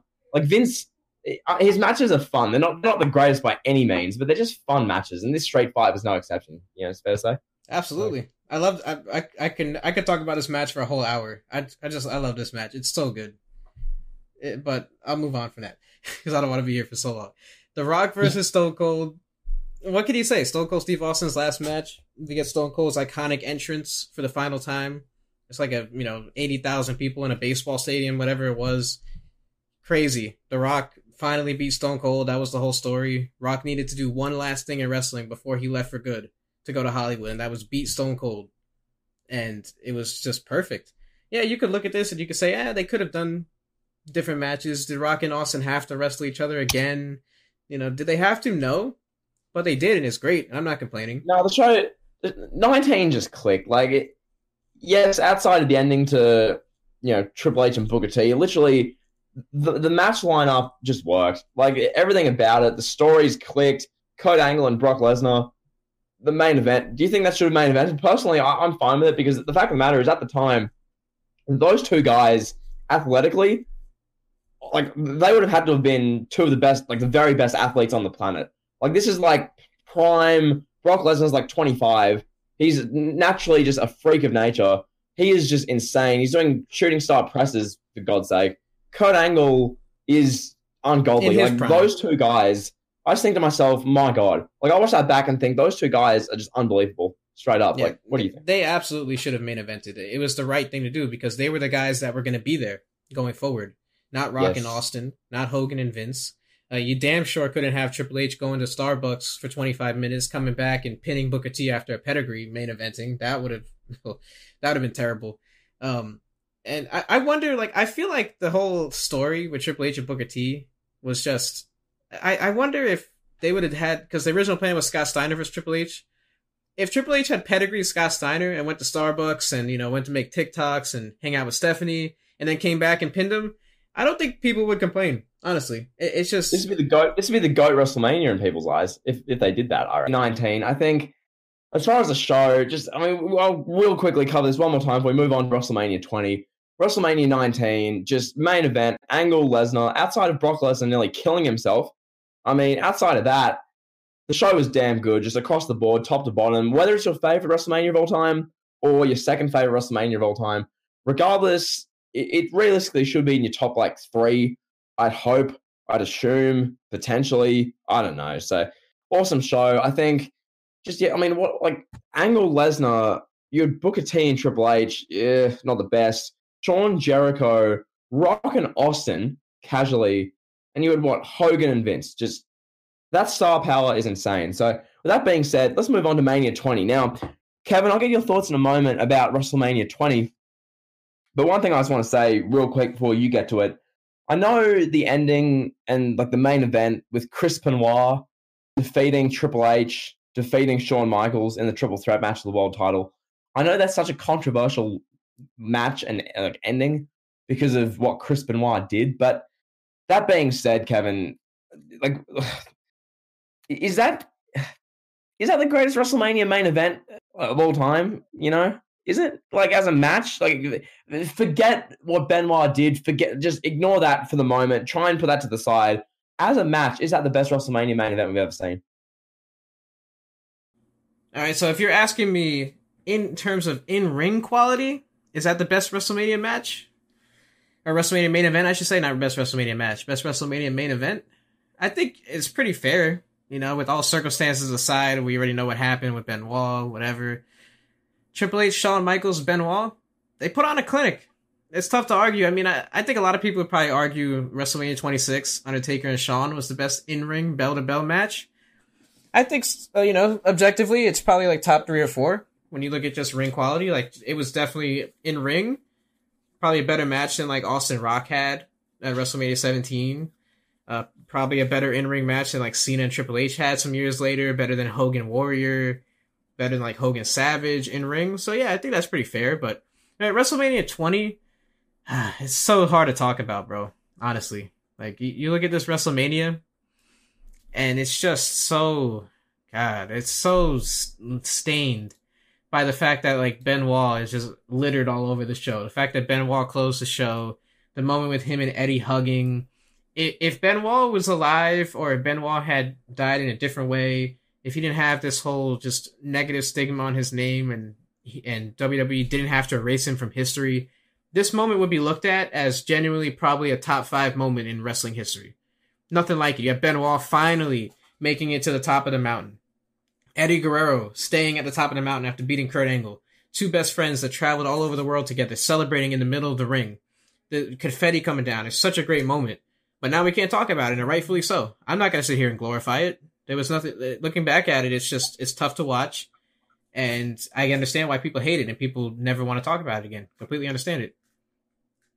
Yeah, I think the whole, like, the 18-year Odyssey thing, like, for what it was, not condoning Benoit and everything that surrounds him at all, for what this main event was, if you watch it not knowing anything, it's really good. Like, Jim Ross, once again, the commentary work he did, especially in the last, like, 5 minutes of the show, some of his best work ever. And that says a lot considering what Jim Ross has done. So that was just amazing. The 18-year Odyssey of Benoit, he's traveled mile after mile, continent after continent. He's now the world heavyweight champion. Like, that's just epic. That's wrestling, pal. But yeah, I don't know. Benoit and Eddie hugging each other, it's so bittersweet to watch back now. It really is. Like, it's unbelievable. I mean, you'll talk about this in your Benoit video, which might be out by now. Who knows? But yeah, that's just something. Outside of that, I mean, Eddie and Angle was a good match. What'd you think of it? Great match. One of the best bell to bell. One of the best WWE Championship matches in WrestleMania in history. Honestly, that match was great. I loved it. And the finish was so creative. Eddie and Kurt Angle have great chemistry. They're probably each other's best opponents, arguably. You had Evolution, Batista, Randy Orton, and Ric Flair versus the Rock and Sock Connection. Really good, fun match that's really iconic looking back at it. Like, yeah, you could nitpick and say, oh, we could have got Batista versus Rock, or Randy Orton versus Rock, or Mick Foley versus Batista. You know, whatever. But for what it was, this was great. The Rock's promo leading up to it was great. Christian versus Chris Jericho was really good, too. And then John Cena's coming out party was on this WrestleMania, right? I think that's fair to say. Like, this WrestleMania made John Cena a star, put him on the map. And Big Show did a lot for Cena's career that maybe Big Show doesn't get enough credit for. Would you say? Oh, definitely. Yeah, Big Show is one of these guys. Like, because of all his heel and face turns, people are only going to associate him with that. But the amount he's done for, like, the business and putting over talent, and man deserves so much more respect. But yeah, Big Show, phenomenal stuff with Cena. Cena, at the height of the Doctor of Thugonomics, this is great. It's like, Madison Square Garden channel out, baby. Big Show sucks. Like, that was great. Like, yeah, this show is so weird to watch. Like, 17 years later, it's so weird because, like you said, the height of Doctor Thugonomics, Cena's getting cheered in New York City. Like, that probably wouldn't even happen today. Like, if Cena came back at MSG, people would boo him out of love, if that makes sense. Right, like they would do the whole Cena sucks. Yeah. Do the whole like John Cena sucks. Yeah. Yes. They do it out of love for him. Like, it's weird. It's just bizarre seeing John Cena getting cheered by the same crowd that was so quote unquote smart that booed Goldberg and Brock Lesnar out of the building because they knew both guys were leaving after the show. It's a weird dynamic. But yeah, this show's pretty watchable. For the most part. Like, if you watch up until like Eddie and Kurt Angle, it's watchable, or Undertaker and Kane, it's watchable. If you can't, I understand why you can't watch Benoit. Without, like I said, if Benoit didn't have the negative stigma and WWE didn't have to erase him, if circumstances were different, it'd be easily one of the top 10 WrestleManias of all time. Would you say? Oh, hell yeah. I mean, people still have Mania 20 as a top 10, but it became so much more contentious because of events that have transpired. So, yeah, I think now we're fit to move on to 21. This one is a fun one. I'm personally a big fan of 21. Mm-hmm. I think this show, 21 and 31, I see as similar types of shows, like good across the board, not perfect, but pretty damn good. Is that fair? Fair. I would say this is better than 31. Like, oh god, it's definitely a better show, but they're similar in that regard. I get what you're saying. Yeah, I forgot that Ray and Eddie opened the show. Like, that has to be up there as a top 5 opening match in WrestleMania history. That has to be up there, and that just goes to show you the professionalism of Eddie. Eddie could have been like, "Nah, I was main event last year. I don't want to do this with Ray," but these two guys went out there and they stole the show, and they proved that you don't need to be in the main event to be special. And they went out there, they killed it. One of the best opening matches ever. They have great chemistry. You got, the legend killer, Randy Orton against Undertaker, the first ever Money in the Bank ladder match, and Kurt Angle versus Shawn Michaels, all on the undercard. Man, that's a killer WrestleMania, bro. That's such an interesting point you make, though, about Eddie. like, he was legit. So, co-main event, walked in WWE champion, and then won the match. Okay, so compare that to CM Punk. CM Punk goes from co-main event, walks in WWE champion, retains his title, and then literally like the next WrestleMania or so, he's put in like a position that's not so desirable, supposedly. CM Punk quits. Eddie Guerrero is a professional and does his job. Interesting. So I thought I'd just bring that up because, I mean, you might as well just, Might as well. Yeah, you might as well. And you have two Hall of Famers, Eddie Guerrero and Rey Mysterio, opening the show. It's crazy. Nowadays, you have like Dana Brooke or not Dana Brooke, you have like Otis and Dolph Ziggler with Dana Brooke in Otis's corner and Mandy Rose out there opening a card. Nowadays, you've got Nia Jax and Shayna Baszler versus Bianca Belair and Sasha Banks opening a pay-per-view. How did we go? How did we get here? But Kevin, Nia Jax doesn't look like most girls, pal. She does TikTok. Oh my god! Yeah, then you got the first Money in the Bank ladder match. That deserves a few minutes. Edge wins the first Money in the Bank, really puts it on the map. What more can you say? It's great, awesome. It was like, look at the guys involved in that first Money in the Bank match. Do you have the card up in front of you, Kevin? I do. It's Benoit, Jericho, Christian, Kane, and Shelton Benjamin. All legends, all of them. Look at that field, and like you compare that to the Money in the Bank matches nowadays. Like compare that to the men's one in 2019, for example. Oh, like God. What is it, like Andrade, Ali, Baron Corbin? The only good guy is Randy Orton in there. Like even then, Randy Orton, that was when he wasn't trying, so he wasn't even that good. It just Money in the Bank's fallen off a bridge. Like what's happened to We'll talk about Money in the Bank in depth in coming months in the build up to those shows, but nonetheless, I think Money in the Bank was epic. We need to talk about Angle and Shawn. Oh my god, wow! Like when I'm thinking of a work rate classic, that's my go-to match. That is like two guys, and there was like a legit story there. There was funny build. It wasn't just like nowadays where it's like, I'm going to put on a great match for these fans. Like there was legit. Shawn Michaels was doing these great segments. Angle was coming out there with Sherry doing Sexy Boy, but it was Sexy Kurt. And it was great. Like that is wrestling, pal. Like that's an iconic moment that lives forever.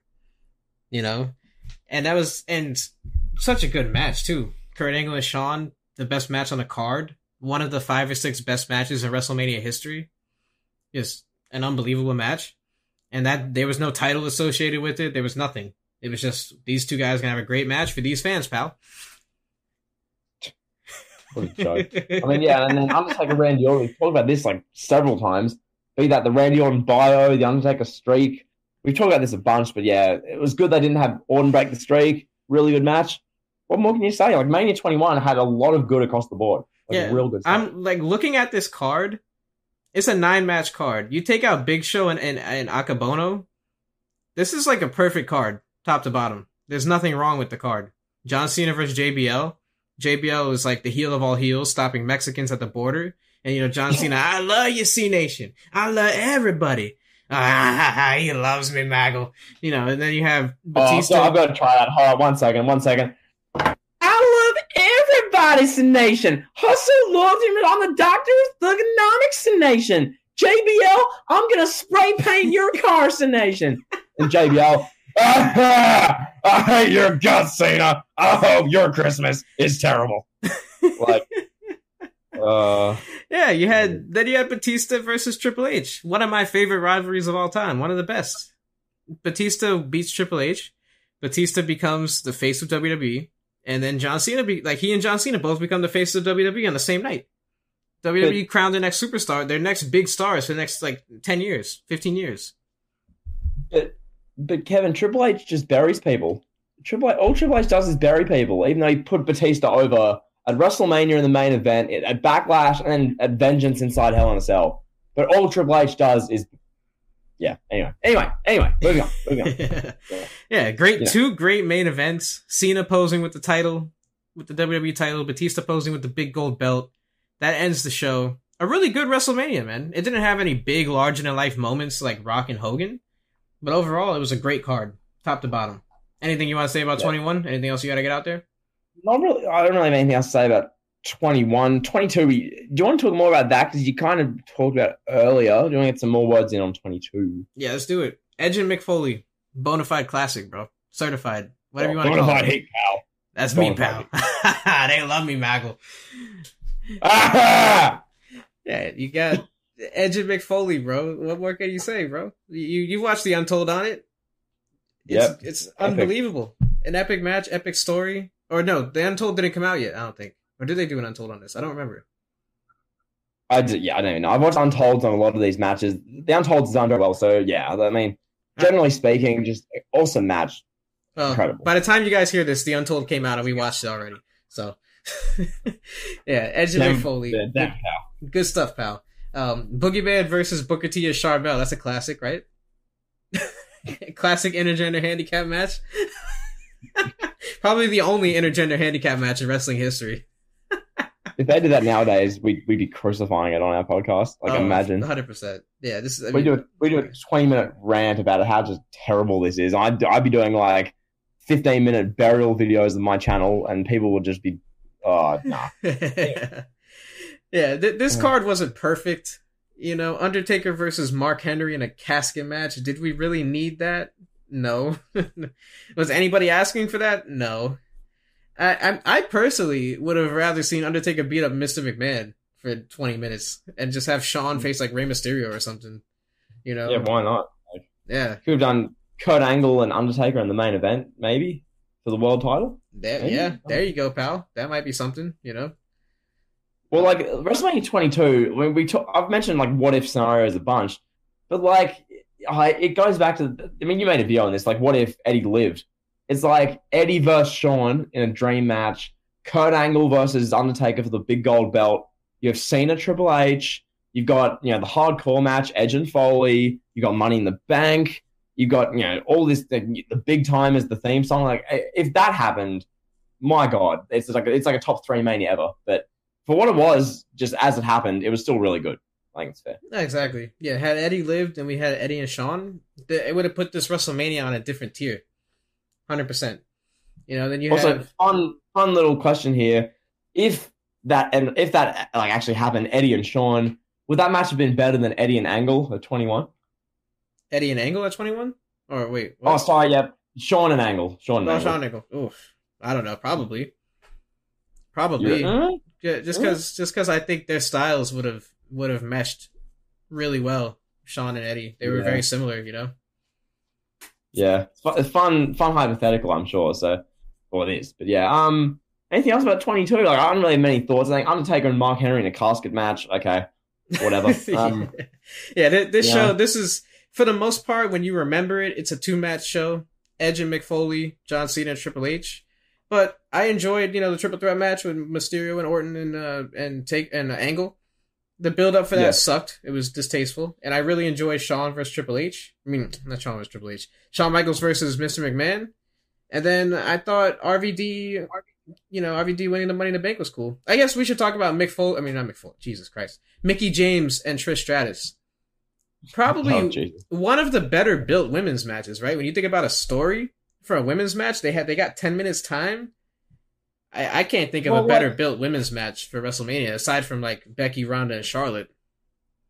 Well, one of the things I find with WWE and women's wrestling, when you look at their history, hardly any other women's matches outside of this one really have genuine build. Literally, so the Attitude Era was the whole build with women's matches. Then was they're going to take their clothes off, or they're just they're a part of Godfather's, we'll say, squad, and then literally the Divas era was literally Lay Cool throwing birthday cakes to Natalia, and that type that was legit all they'd do. They'd slap each other and pull each other's hair, and then the women's revolution era for the past 6 years has been, we're women, we're going to have these matches. Stephanie McMahon's leading our agenda. We deserve it. That's been the build for matches. So in that regard, as you say, Mickey and Trish was genuinely a damn good build. That wasn't just a stereotypical, oh, well, we're women and we're going to have a great match because we need to. It was legit just Mickey and Trish having a great storyline. like a legitimately great storyline. There's no agenda here. It was just a great storyline. Absolutely, a really good story. I mean, Mickie James, it gets forgotten in history. Like, Mickie James comes in and she's relatively a newcomer, and people find her attractive and they're really into her, you know, and they really want to see Mickie James succeed. And she would come out and she's like, the whole story is that she's Trish's big fan. She was like, she played like a stalker character. She'd like follow Trish into the shower and stuff like that. And like, you know, it was a different story that, yeah, they couldn't do it nowadays. But at the time, it was a really good story. And it's one of those stories that you don't really see in women's wrestling. Because nowadays, like you said, it's just, nope, you got to have a women main event WrestleMania. Well, look at the story nowadays. I'm the boss. I'm the EST. Reginald exists. There's your story. You know, like exactly. Yeah. Back in 2006, Reginald would have walked in on Sasha Banks in the shower or something. You know, that's what they would have done. It's just what it was at that time. Yeah, they would have done some segment where like Reginald would have been deployed by Teddy Long to seduce Batista, and they would have done some really like homophobic skit, and then you would have had Melina then walk in, and then Batista would have like before a match, like they would have done something creative, horribly effective by today's standards, and it would have, for the time, been amazingly entertaining. So, yeah. Anyway, times have changed, etc., etc. But yeah, this was like a good, fun, entertaining storyline. You know? Absolutely. And then you look at WrestleMania 23, the Battle of the Billionaires. That's what I remember when I think WrestleMania 23. I mean, this was like, at the time, this was the most bought WrestleMania because people wanted to see Donald Trump versus Vince McMahon. I'm like, crazy, bro. It's Trump and Vince. I mean, you look at the amount of commotion and the amount of circus that Trump's name generates in the past like 5 years alone. Like, you have Trump against Vince McMahon. Like, who wouldn't want to see that? Like, even if it's Lashley versus Umaga instead of Trump and Vince actually wrestling. But just the whole premise of Trump could get his head shaved. I'd buy a pay-per-view to see that. That sounds fun. Like, it was a great concept. Wouldn't you agree? Absolutely. I bought the pay-per-view. Well, my parents bought it for me, but, you know, it was a great... I had to see it. Like, I had to. I had to know what was going to happen with the Battle of the Billionaires. I was really invested in Undertaker and Batista. Those were probably my two favorite wrestlers at this point in time in 2007. You talk about that. That's a match that gets forgotten about, completely thrown under the wayside, bro. Undertaker versus Batista. In my opinion, it's one of the absolute best WrestleMania matches, and one of Undertaker's absolute best WrestleMania matches. Absolutely, zero doubt about that. Batista and the Undertaker. Literally, this is 2007 Batista, who is one of the most cool wrestlers. Like, if you show someone who just hates wrestling and calls it fake all the time, you show them World Heavyweight Champion Batista on SmackDown with his sunnies, his big gold watch. He's got his, the big gold belt, his suit. It's cool. It's objectively, he's cool, And then Undertaker is just, this '07 Undertaker was phenomenal. So this match, Kevin, I've watched this match back a ton. Like, this is wrestling, pal. Like, this match was amazing. Absolutely. I love it. And John Cena versus Shawn Michaels, this was the kind of match that it should have put the hate on John Cena away.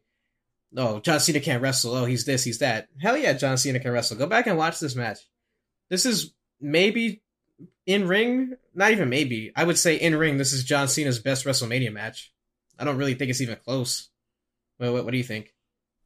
Yeah, I mean, this match was Cena having a great match, and what I mean by a great match, a match of, it's so good in the ring, one of these type of matches. This is Cena having this in 2007, but people didn't give him respect in the ring until literally 2015.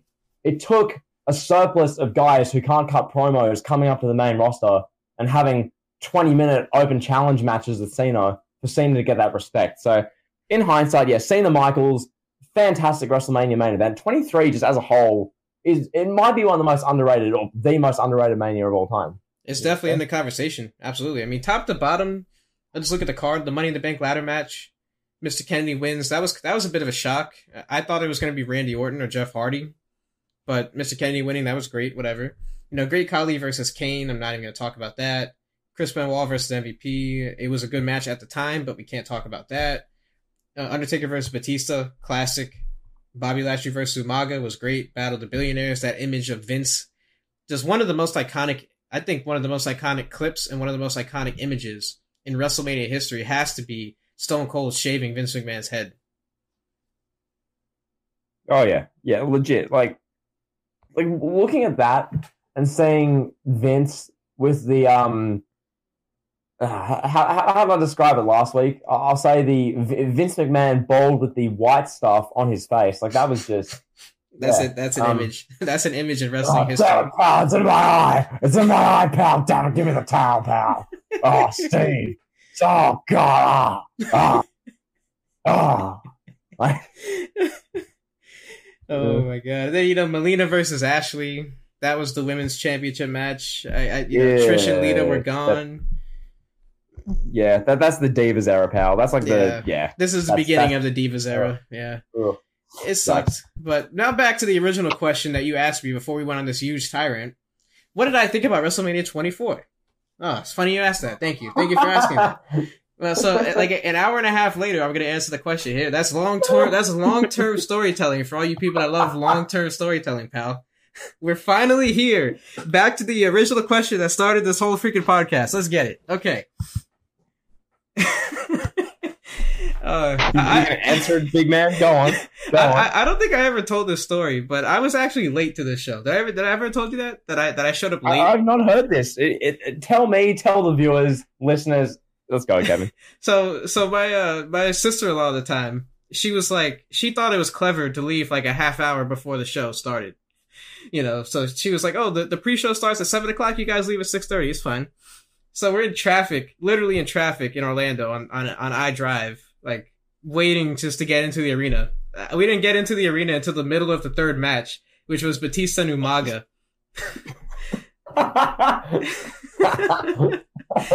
That is such a fat L. Oh my God. Oh, such a massive L. Yeah, that's so bad. You hate to see it, pal. Yeah, so I miss JBL. That's a quick question. You don't need to disclose too much personal information.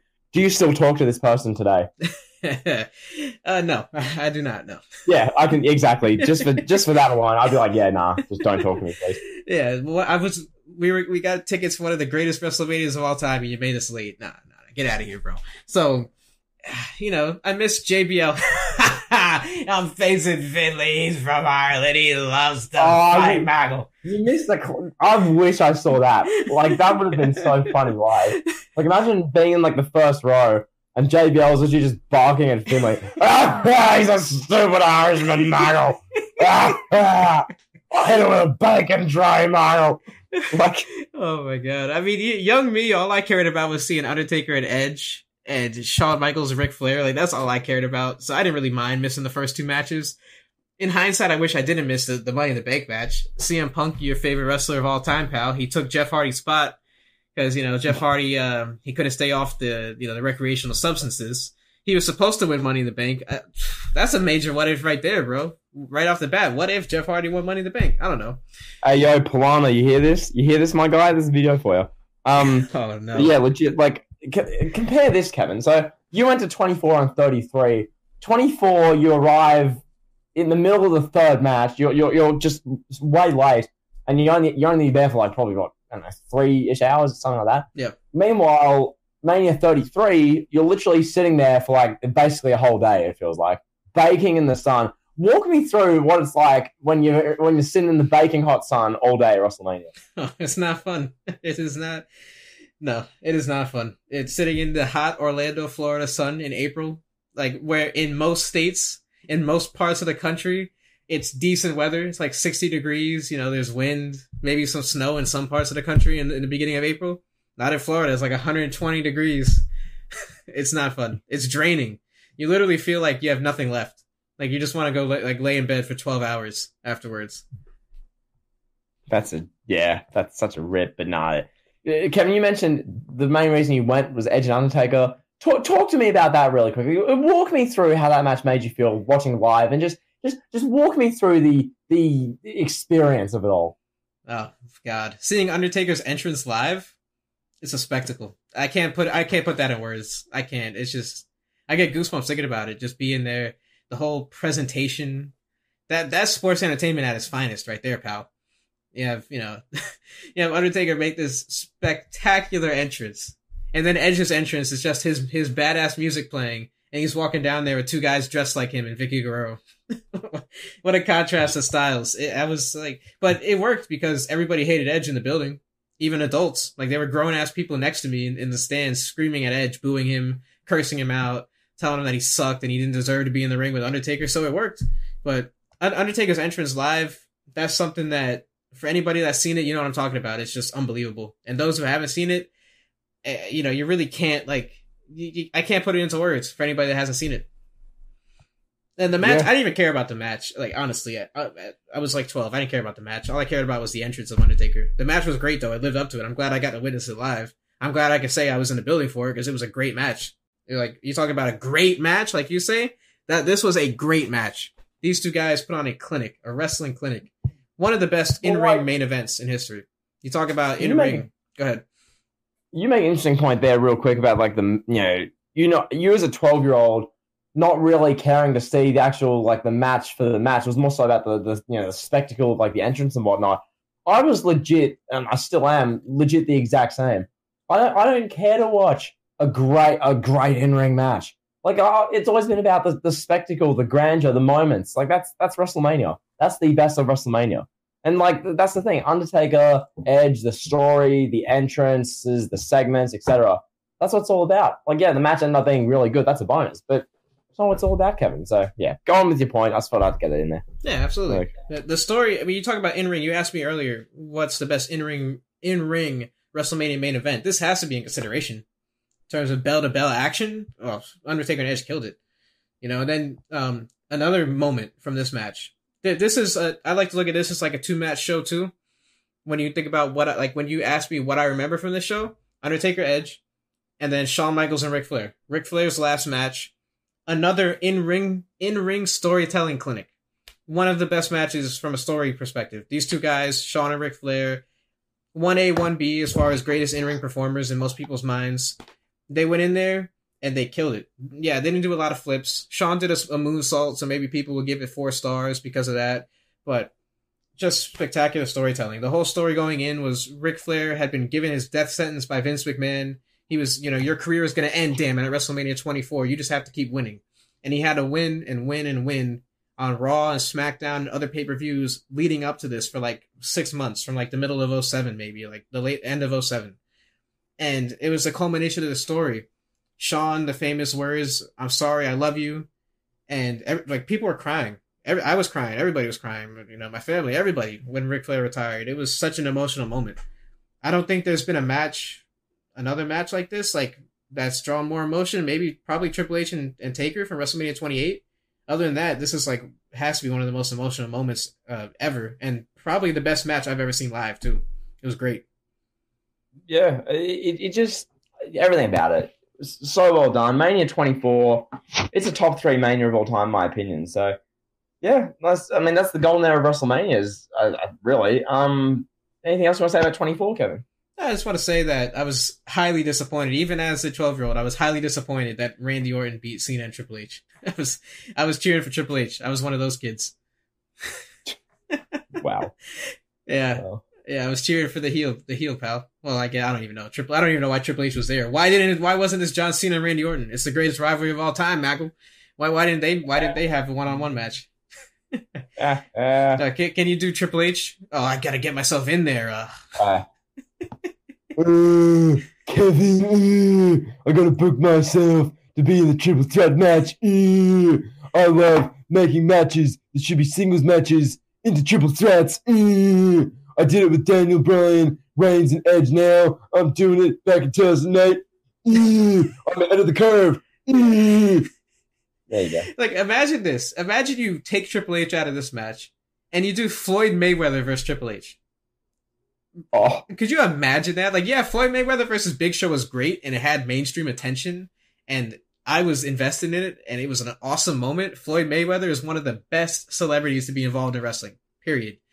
But if it would have been against Triple H, imagine he punches Triple H in the nose, breaks his nose instead of Big Show. Oh my God. We're talking like top 3 moments, like top 3-4 moments ever, right? Epic. Yeah. Jeez. Well, that's so sick. Yeah. I don't know. So, like, what do you want to do for the rest of this, Kevin? Because we've been here a while. Yeah, we've been here a long time. How do you want to do this? Because I think most of the rest of the good stuff we've already kind of touched on. We've talked about 25 and all the best stuff in the next few WrestleManias are literally Undertaker exclusive. We've covered that in the streak one, so I think we've covered everything. Okay, let's do this. Let's talk about the Hogan era real quick. Real quick, easy. Well, not real quick, but we'll spend. We're not going to talk about the whole card. Like, there's nothing on WrestleMania 3 aside from. Well, they're 1 and 2 match cards, so you can fly through them. I think WrestleMania 3 will do. I think. No, we shouldn't fly through it. I want to talk about Ricky and Randy because that deserves its time. Yeah, let's go. Go for it. Talk about Ricky and Randy, pal. Let's do it, pal. This match is the godfather of the work rate matches. Well, what did you say? Like, it just is. This was work rate before work rate was cool, pal. These two guys, they put on a clinic at WrestleMania 3. It's so ahead of its time.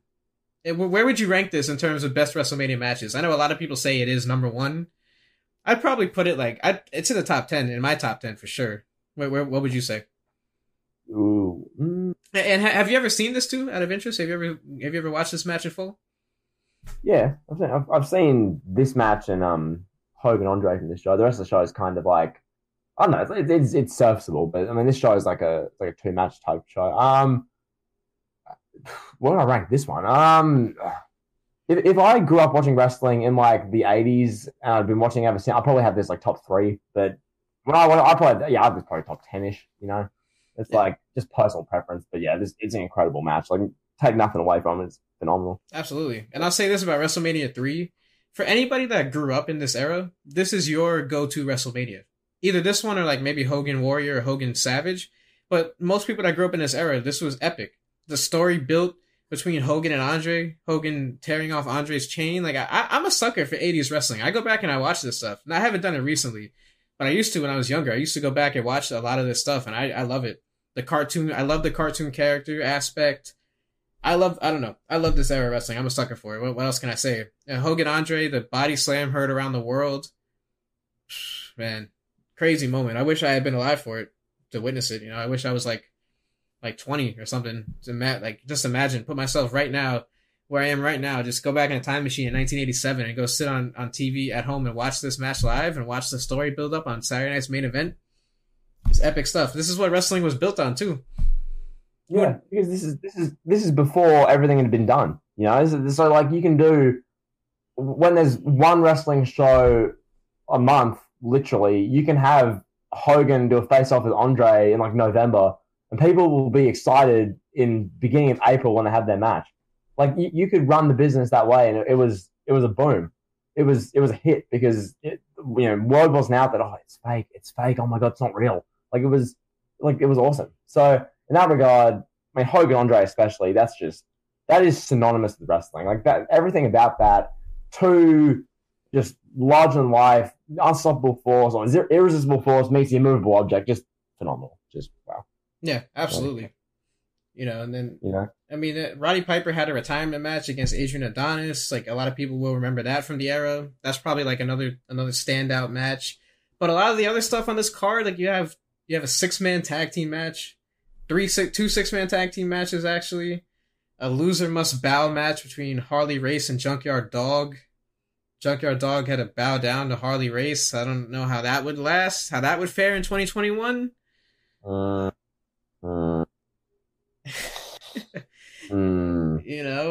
don't know about that one. Moving on. So yeah, WrestleMania 3, like I think it's fair to say, right, that people that grew up in this era, it's fair for us to look at it and say, I understand why they hold this WrestleMania in such a high regard.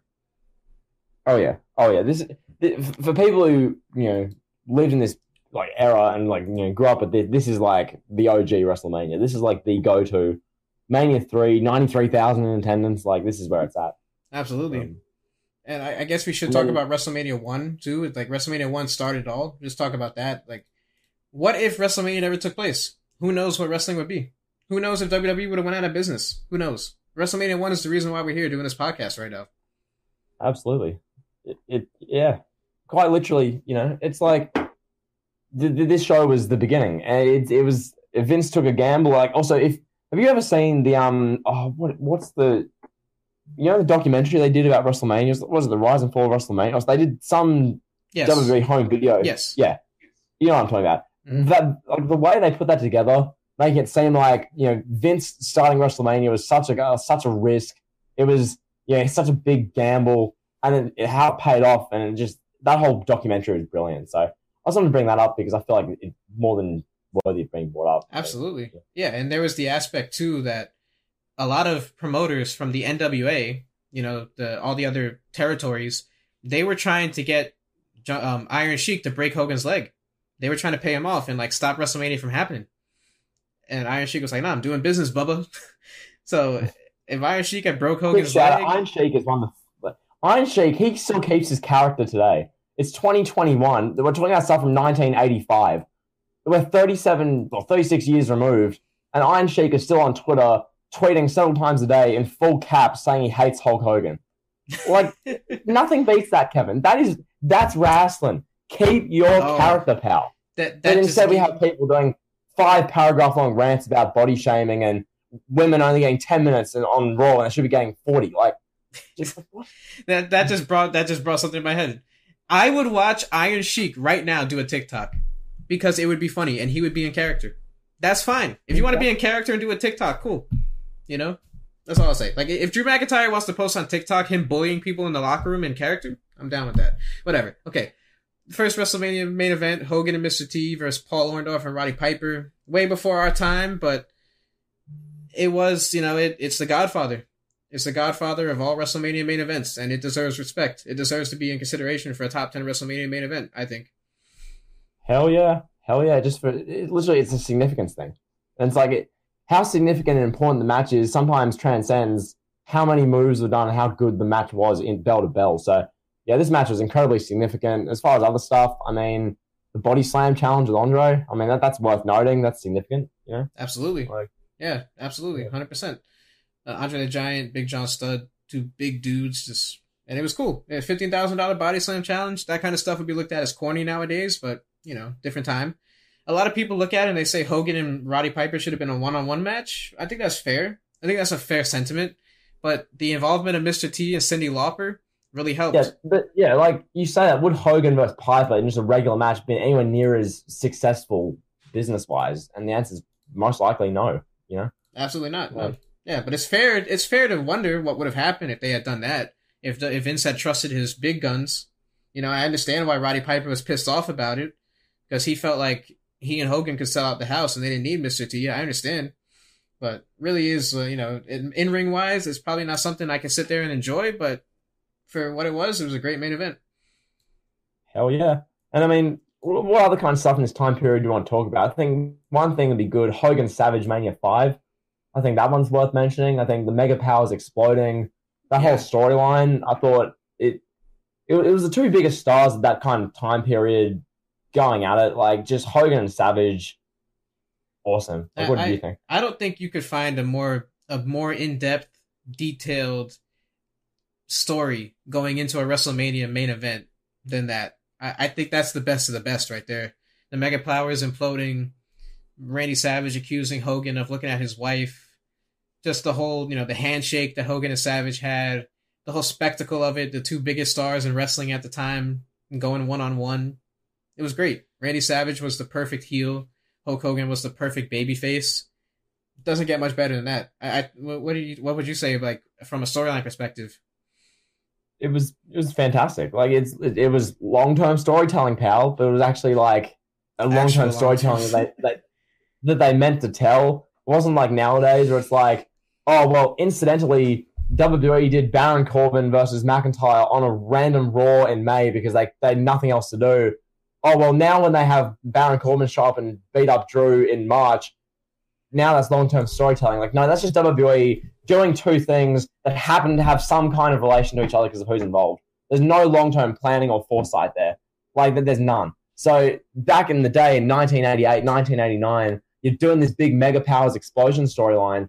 This is planned out. You've got Pat Patterson, Vince McMahon at a pool writing this whole storyline. Vince would be like, oh, damn it, Pat.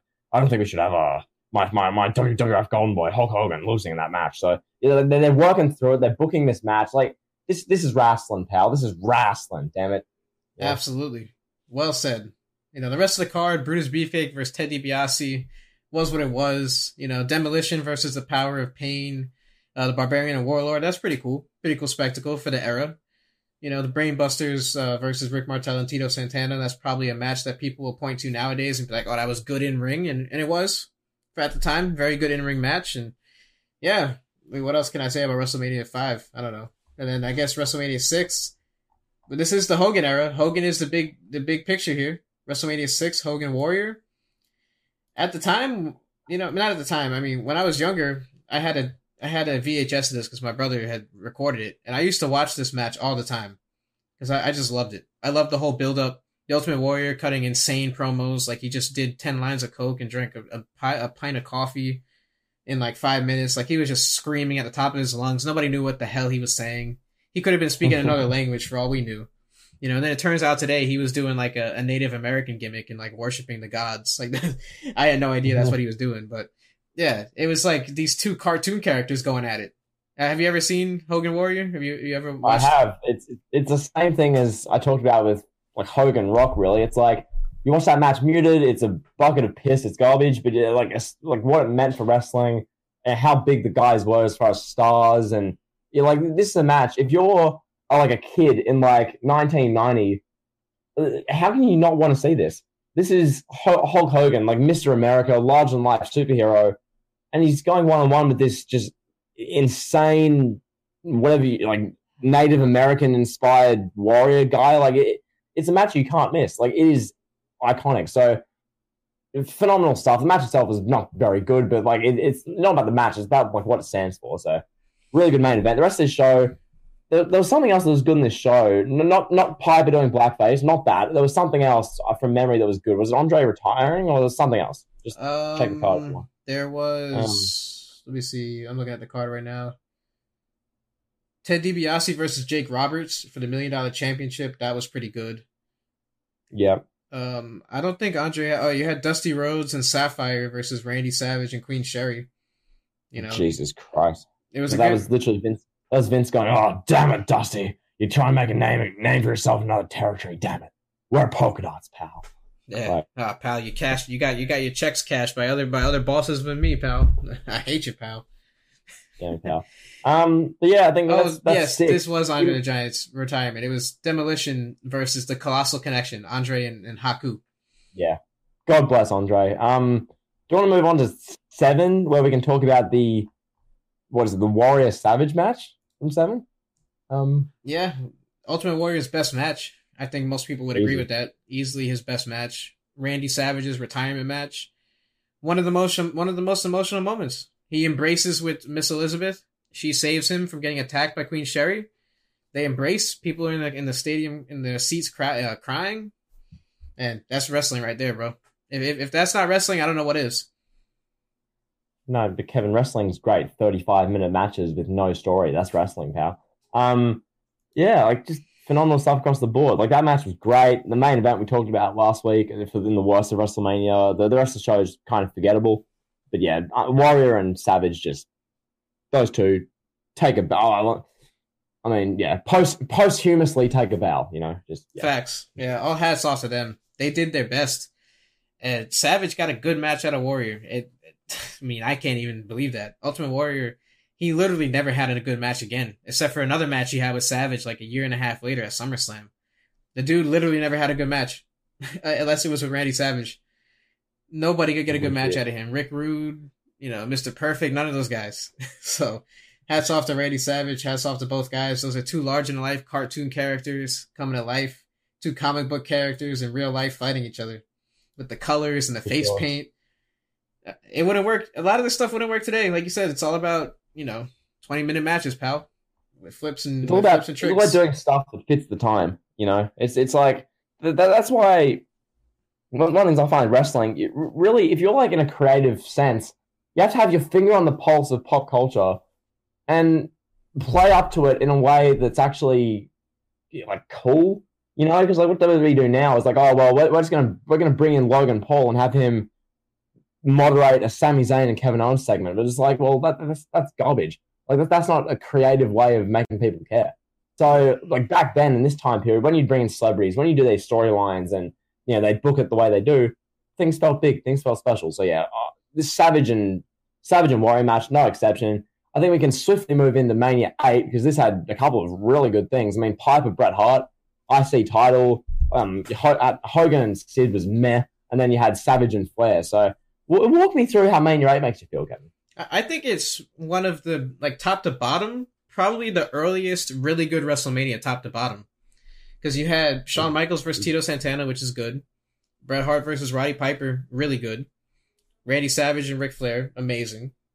And then Hogan and Sid was what it was, but it was still good at the time. It doesn't fit. Like, when you look at Hulk Hogan's WrestleMania main events, this is the one that's like, what? How did this happen? Undertaker and Jake Roberts was also pretty good. I think top to bottom a really good WrestleMania. And you see some of the icons here that end up being really big stars like 10 years later. Undertaker, Shawn, Bret Hart even was a big star and he wasn't even at his peak. So a lot of like younger talent that quite hadn't reached their full potential yet. And then you have Hulk Hogan and Sid topping that off for what that's worth. Yeah. I don't even know. That Savage and Flair was excellent. Just those two guys, a really underrated WrestleMania match, and then a really good story too. Yeah, speaking of stories, like Bret Hart and Roddy Piper desperate to win a singles title, and that awesome, just great stuff. Yeah, Bret Hart beats him for the title. They had probably Roddy Piper's best match. It was kind of like, it was a lot like Edge and Mick Foley in a way. Like before, like way ahead of his time, Piper, like Mick Foley, was searching for the WrestleMania moment, that really good WrestleMania match. Bret Hart, a guy that's about to explode and become one of the biggest names in wrestling, needed somebody, a legend, to put him over. And much like Foley did for Edge, Roddy Piper did the same thing for Bret Hart, put him over, and Bret Hart became one of the biggest names of the 90s.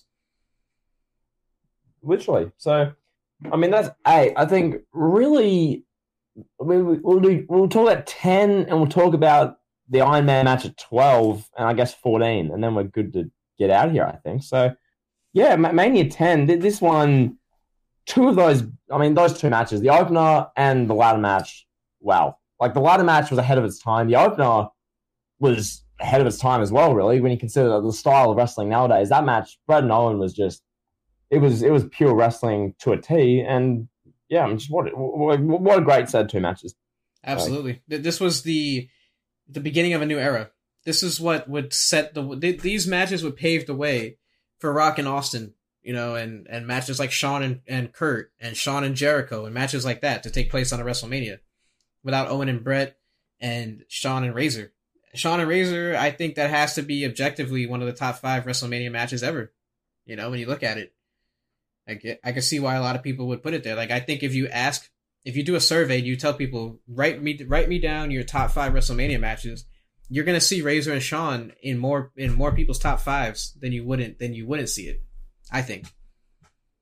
Yeah, just revolutionary. I think that's the word to describe it. These two guys, for a ladder match, it was so far ahead of its time. It was brilliant. Like, a ladder match has been so overdone. We've seen literally everything nowadays. Like, you do a ladder match and it's like, oh, well, a guy just did a 720-degree suicide flip off the top of the ladder onto 8 guys. Okay.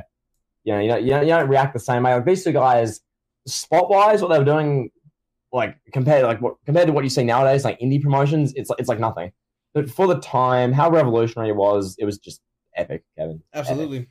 Absolutely. That's one match I can go back and watch any day of the week. It's so good. I love it. And then another thing too is, like, they having a ladder match, but they're not just beating each other up at the ladder. They're using it, jumping off of it. They're just having a regular wrestling match at points. It wasn't just like you see nowadays, oh, let's get the chairs, pal. Let's get the kendo sticks and beat each other up. We're having a ladder match, damn it. Yeah. I mean, pretty much. The opener was it was a sibling war. It was phenomenal. Like, yeah, more good storytelling. Well, great storytelling, pal. I mean, Owen should have won the title at SummerSlam. That's all I'll say. But yeah, that's fair. Good. Definitely fair. All good. This one, WrestleMania 10. I think WrestleMania 10 is an iconic WrestleMania. I think it's one of the top 10 best. Yeah, I think it's pretty fair. I think most people would agree. For sure. You know, Bret Hart finally getting his moment, winning the WWE I think Championship. because of how great.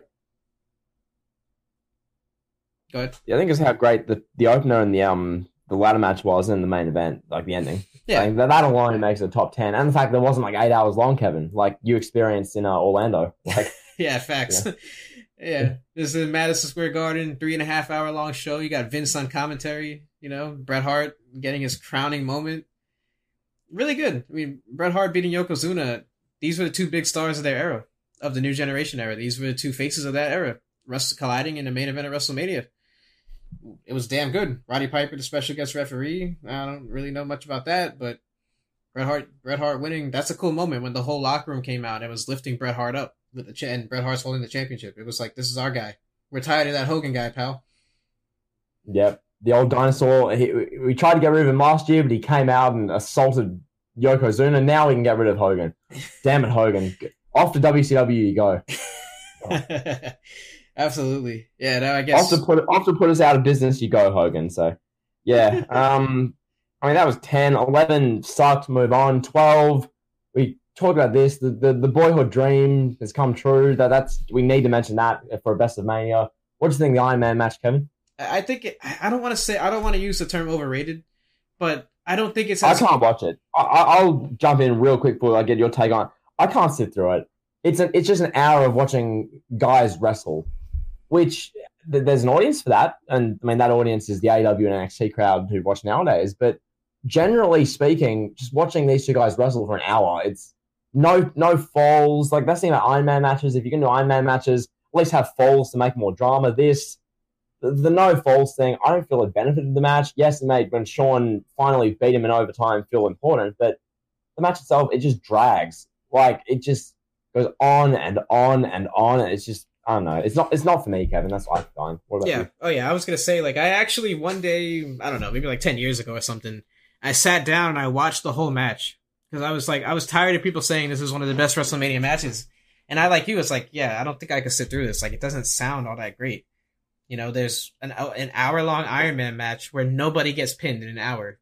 That kind of makes wrestling look ludicrous, right? When you have guys losing in like 10 minutes, but these two guys, they can't get a pinfall. One pinfall in 60 minutes. That's just kind of one way I look at it. So I actually sat down and watched it, and I was definitely bored, bro. There was points in the match where they're literally just like in headlocks for 5 minutes, like 3 to 5 minutes at a time. And they're just like, Shawn's Irish whipping Brett's just running, Shawn's ducking, they're doing Irish whips, they're just doing a lot of filler. I just don't see how it's a good match. I don't see it. We kind of talked about this with the Adam Cole and Kyle O'Reilly thing. Like, it feels like 9 months ago we talked about that in the WrestleMania Super Show. But, like, legit, we talked about that. It's just like, because of who's involved, because it went a long time, it just automatically, it's an amazing match. Give it all the stars. It's like, well, you watch it. I'm not saying the Cole and O'Reilly match would be just, like, inherently as boring as I personally or you personally found the Iron Man match. But what I'm saying is that when the match goes that long, when it's just... these things get stars and get graded on reputation as opposed to how good you feel it was, you know. But yeah, anyway. Absolutely. I'll ask you: Did we talk about Gargano and not Gargano? Did we talk about Cole and O'Reilly before or after I answered your first question? Kevin, it feels like that was about 8 hours ago, so I honestly don't know. Jeez. Let's just do Mania 14, and then I think we can round out our Super Show WrestleMania. I gotta say one thing. Let me say this before. Actually, I'm 13. We can't do this and forget Austin and Bret Hart. So yeah, we'll do 13. No, we can't, because then I'm not a proper journalist if we forget that. I wasn't gonna let you forget. Don't worry. So Shawn versus Bret Hart. The moment was great, but they could have got to that moment by having a 20-minute match with Shawn celebrating and Vince. The boyhood dream has come true. One of the most iconic calls in commentary history. Michael Cole. Watch that commentary clip and learn how to commentate, bro. Please. You can learn a thing or two from Vince. My. Look out. Big dog. It's boss time. Corey. John. WI. Oh, Peacock. John. WI. Oh, the boyhood dream has come true. Such an boyhood dream has come true for Shawn Michaels. Damn it, pal. Iconic call. But I want to shout out Ultimate Warrior and Triple H. I enjoy watching Ultimate Warrior bury Triple H's pedigree. I enjoy him popping up and running through like nothing happened. It's hilarious. Roddy Piper and Goldust, they recreated the O.J. Simpson chase. If you've never heard of the O.J. Simpson chase, then you're too young for us to have a conversation. Now, with that being said, let's talk about, in my mind, it's Stone Cold's best match. It's Bret Hart's best match. In my mind, the second best match in WrestleMania history, the second best in wrestling history, Austin versus Bret. Because WrestleMania 13 sucked, aside from that. Yes. I mean, you talk about one-match shows. This is the embodiment of a one-match show. This Mania 13, they're so lucky that this match was as incredible as it was. Like, the whole setting of this, Austin, he's done the Austin 316 promo about 9 months prior. He's a heel who people, are in favor of. Bret Hart is just this kind of, he's a babyface still, but he has underlying resentment towards like Shawn Michaels, and he's like underlyingly bitter. And then they do the match, they do the double turn through the infamous Austin refusing to tap out in the sharpshooter, blood's pouring down into his teeth, and just incredible. Like there's not much you can say about this match that hasn't been said. This was just, it was just great wrestling. Like everything about it. You have the second best WrestleMania match ever.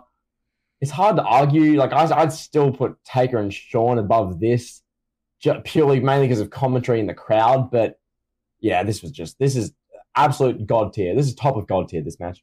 Yeah, I have Taker Shawn just above this, but these two, damn it, it upsets me that Taker Shawn didn't get 5 stars, pal. Nah, I'm just kidding.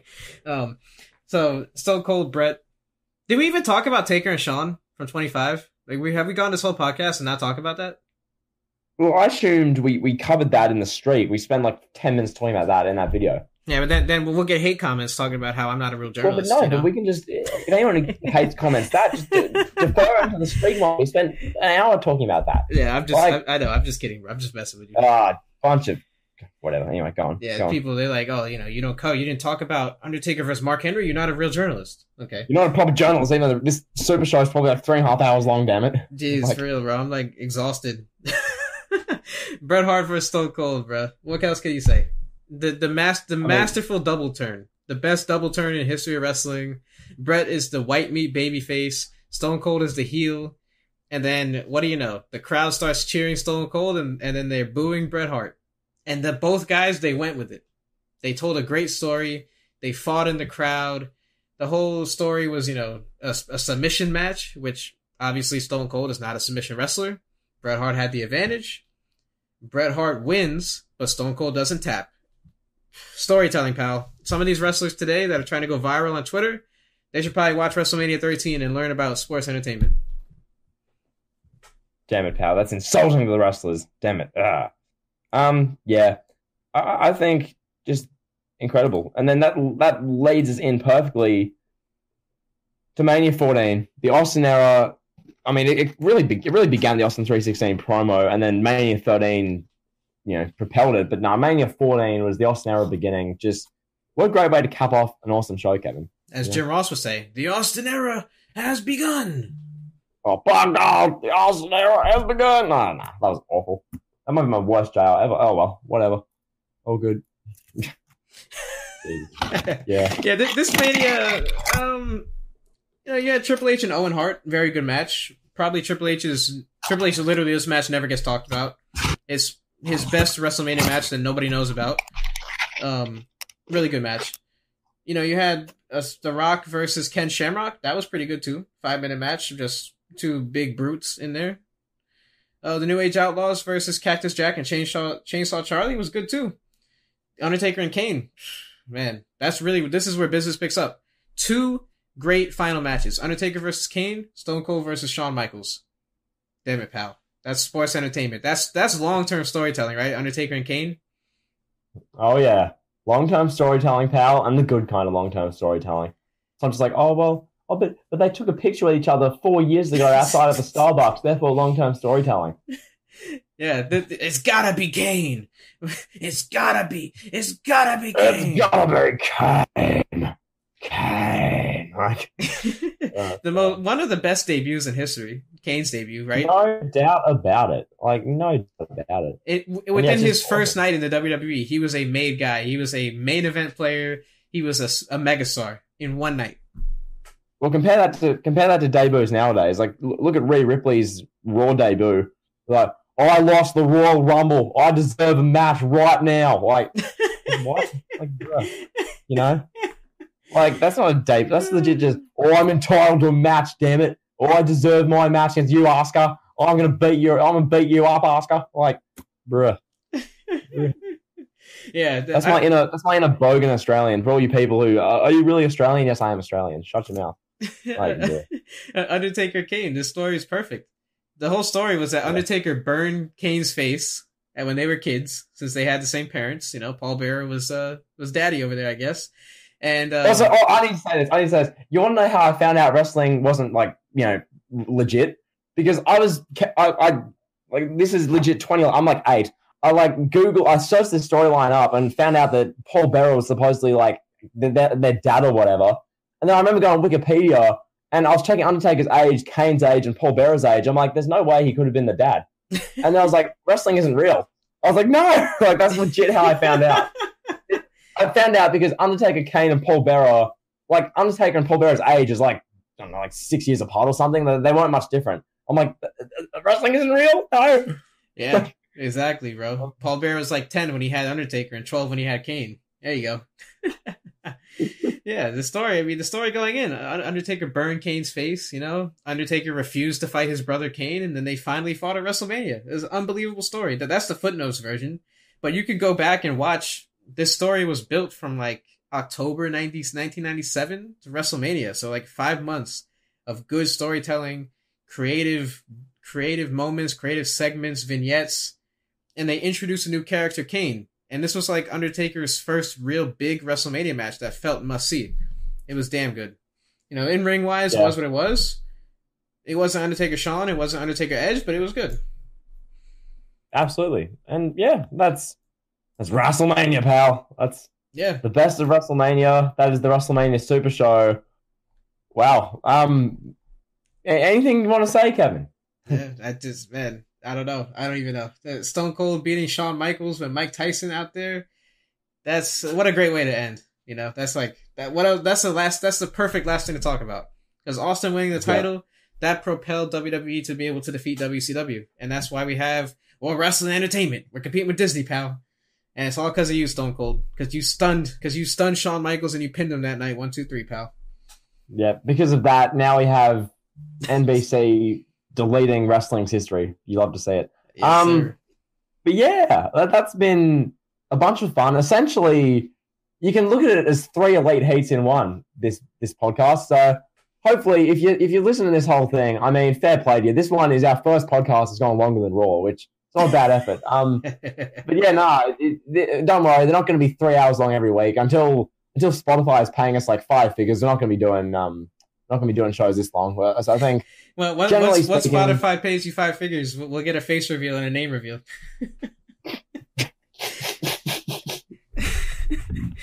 It'll take 5 figures. Don't worry. Yeah. So in the meantime, next week's going to be like probably like 45 to hour, 15-minute long, just like jokes kind of video. So something like that. We'll figure it out. It's going to be pretty tame content. It'll be the day after WrestleMania.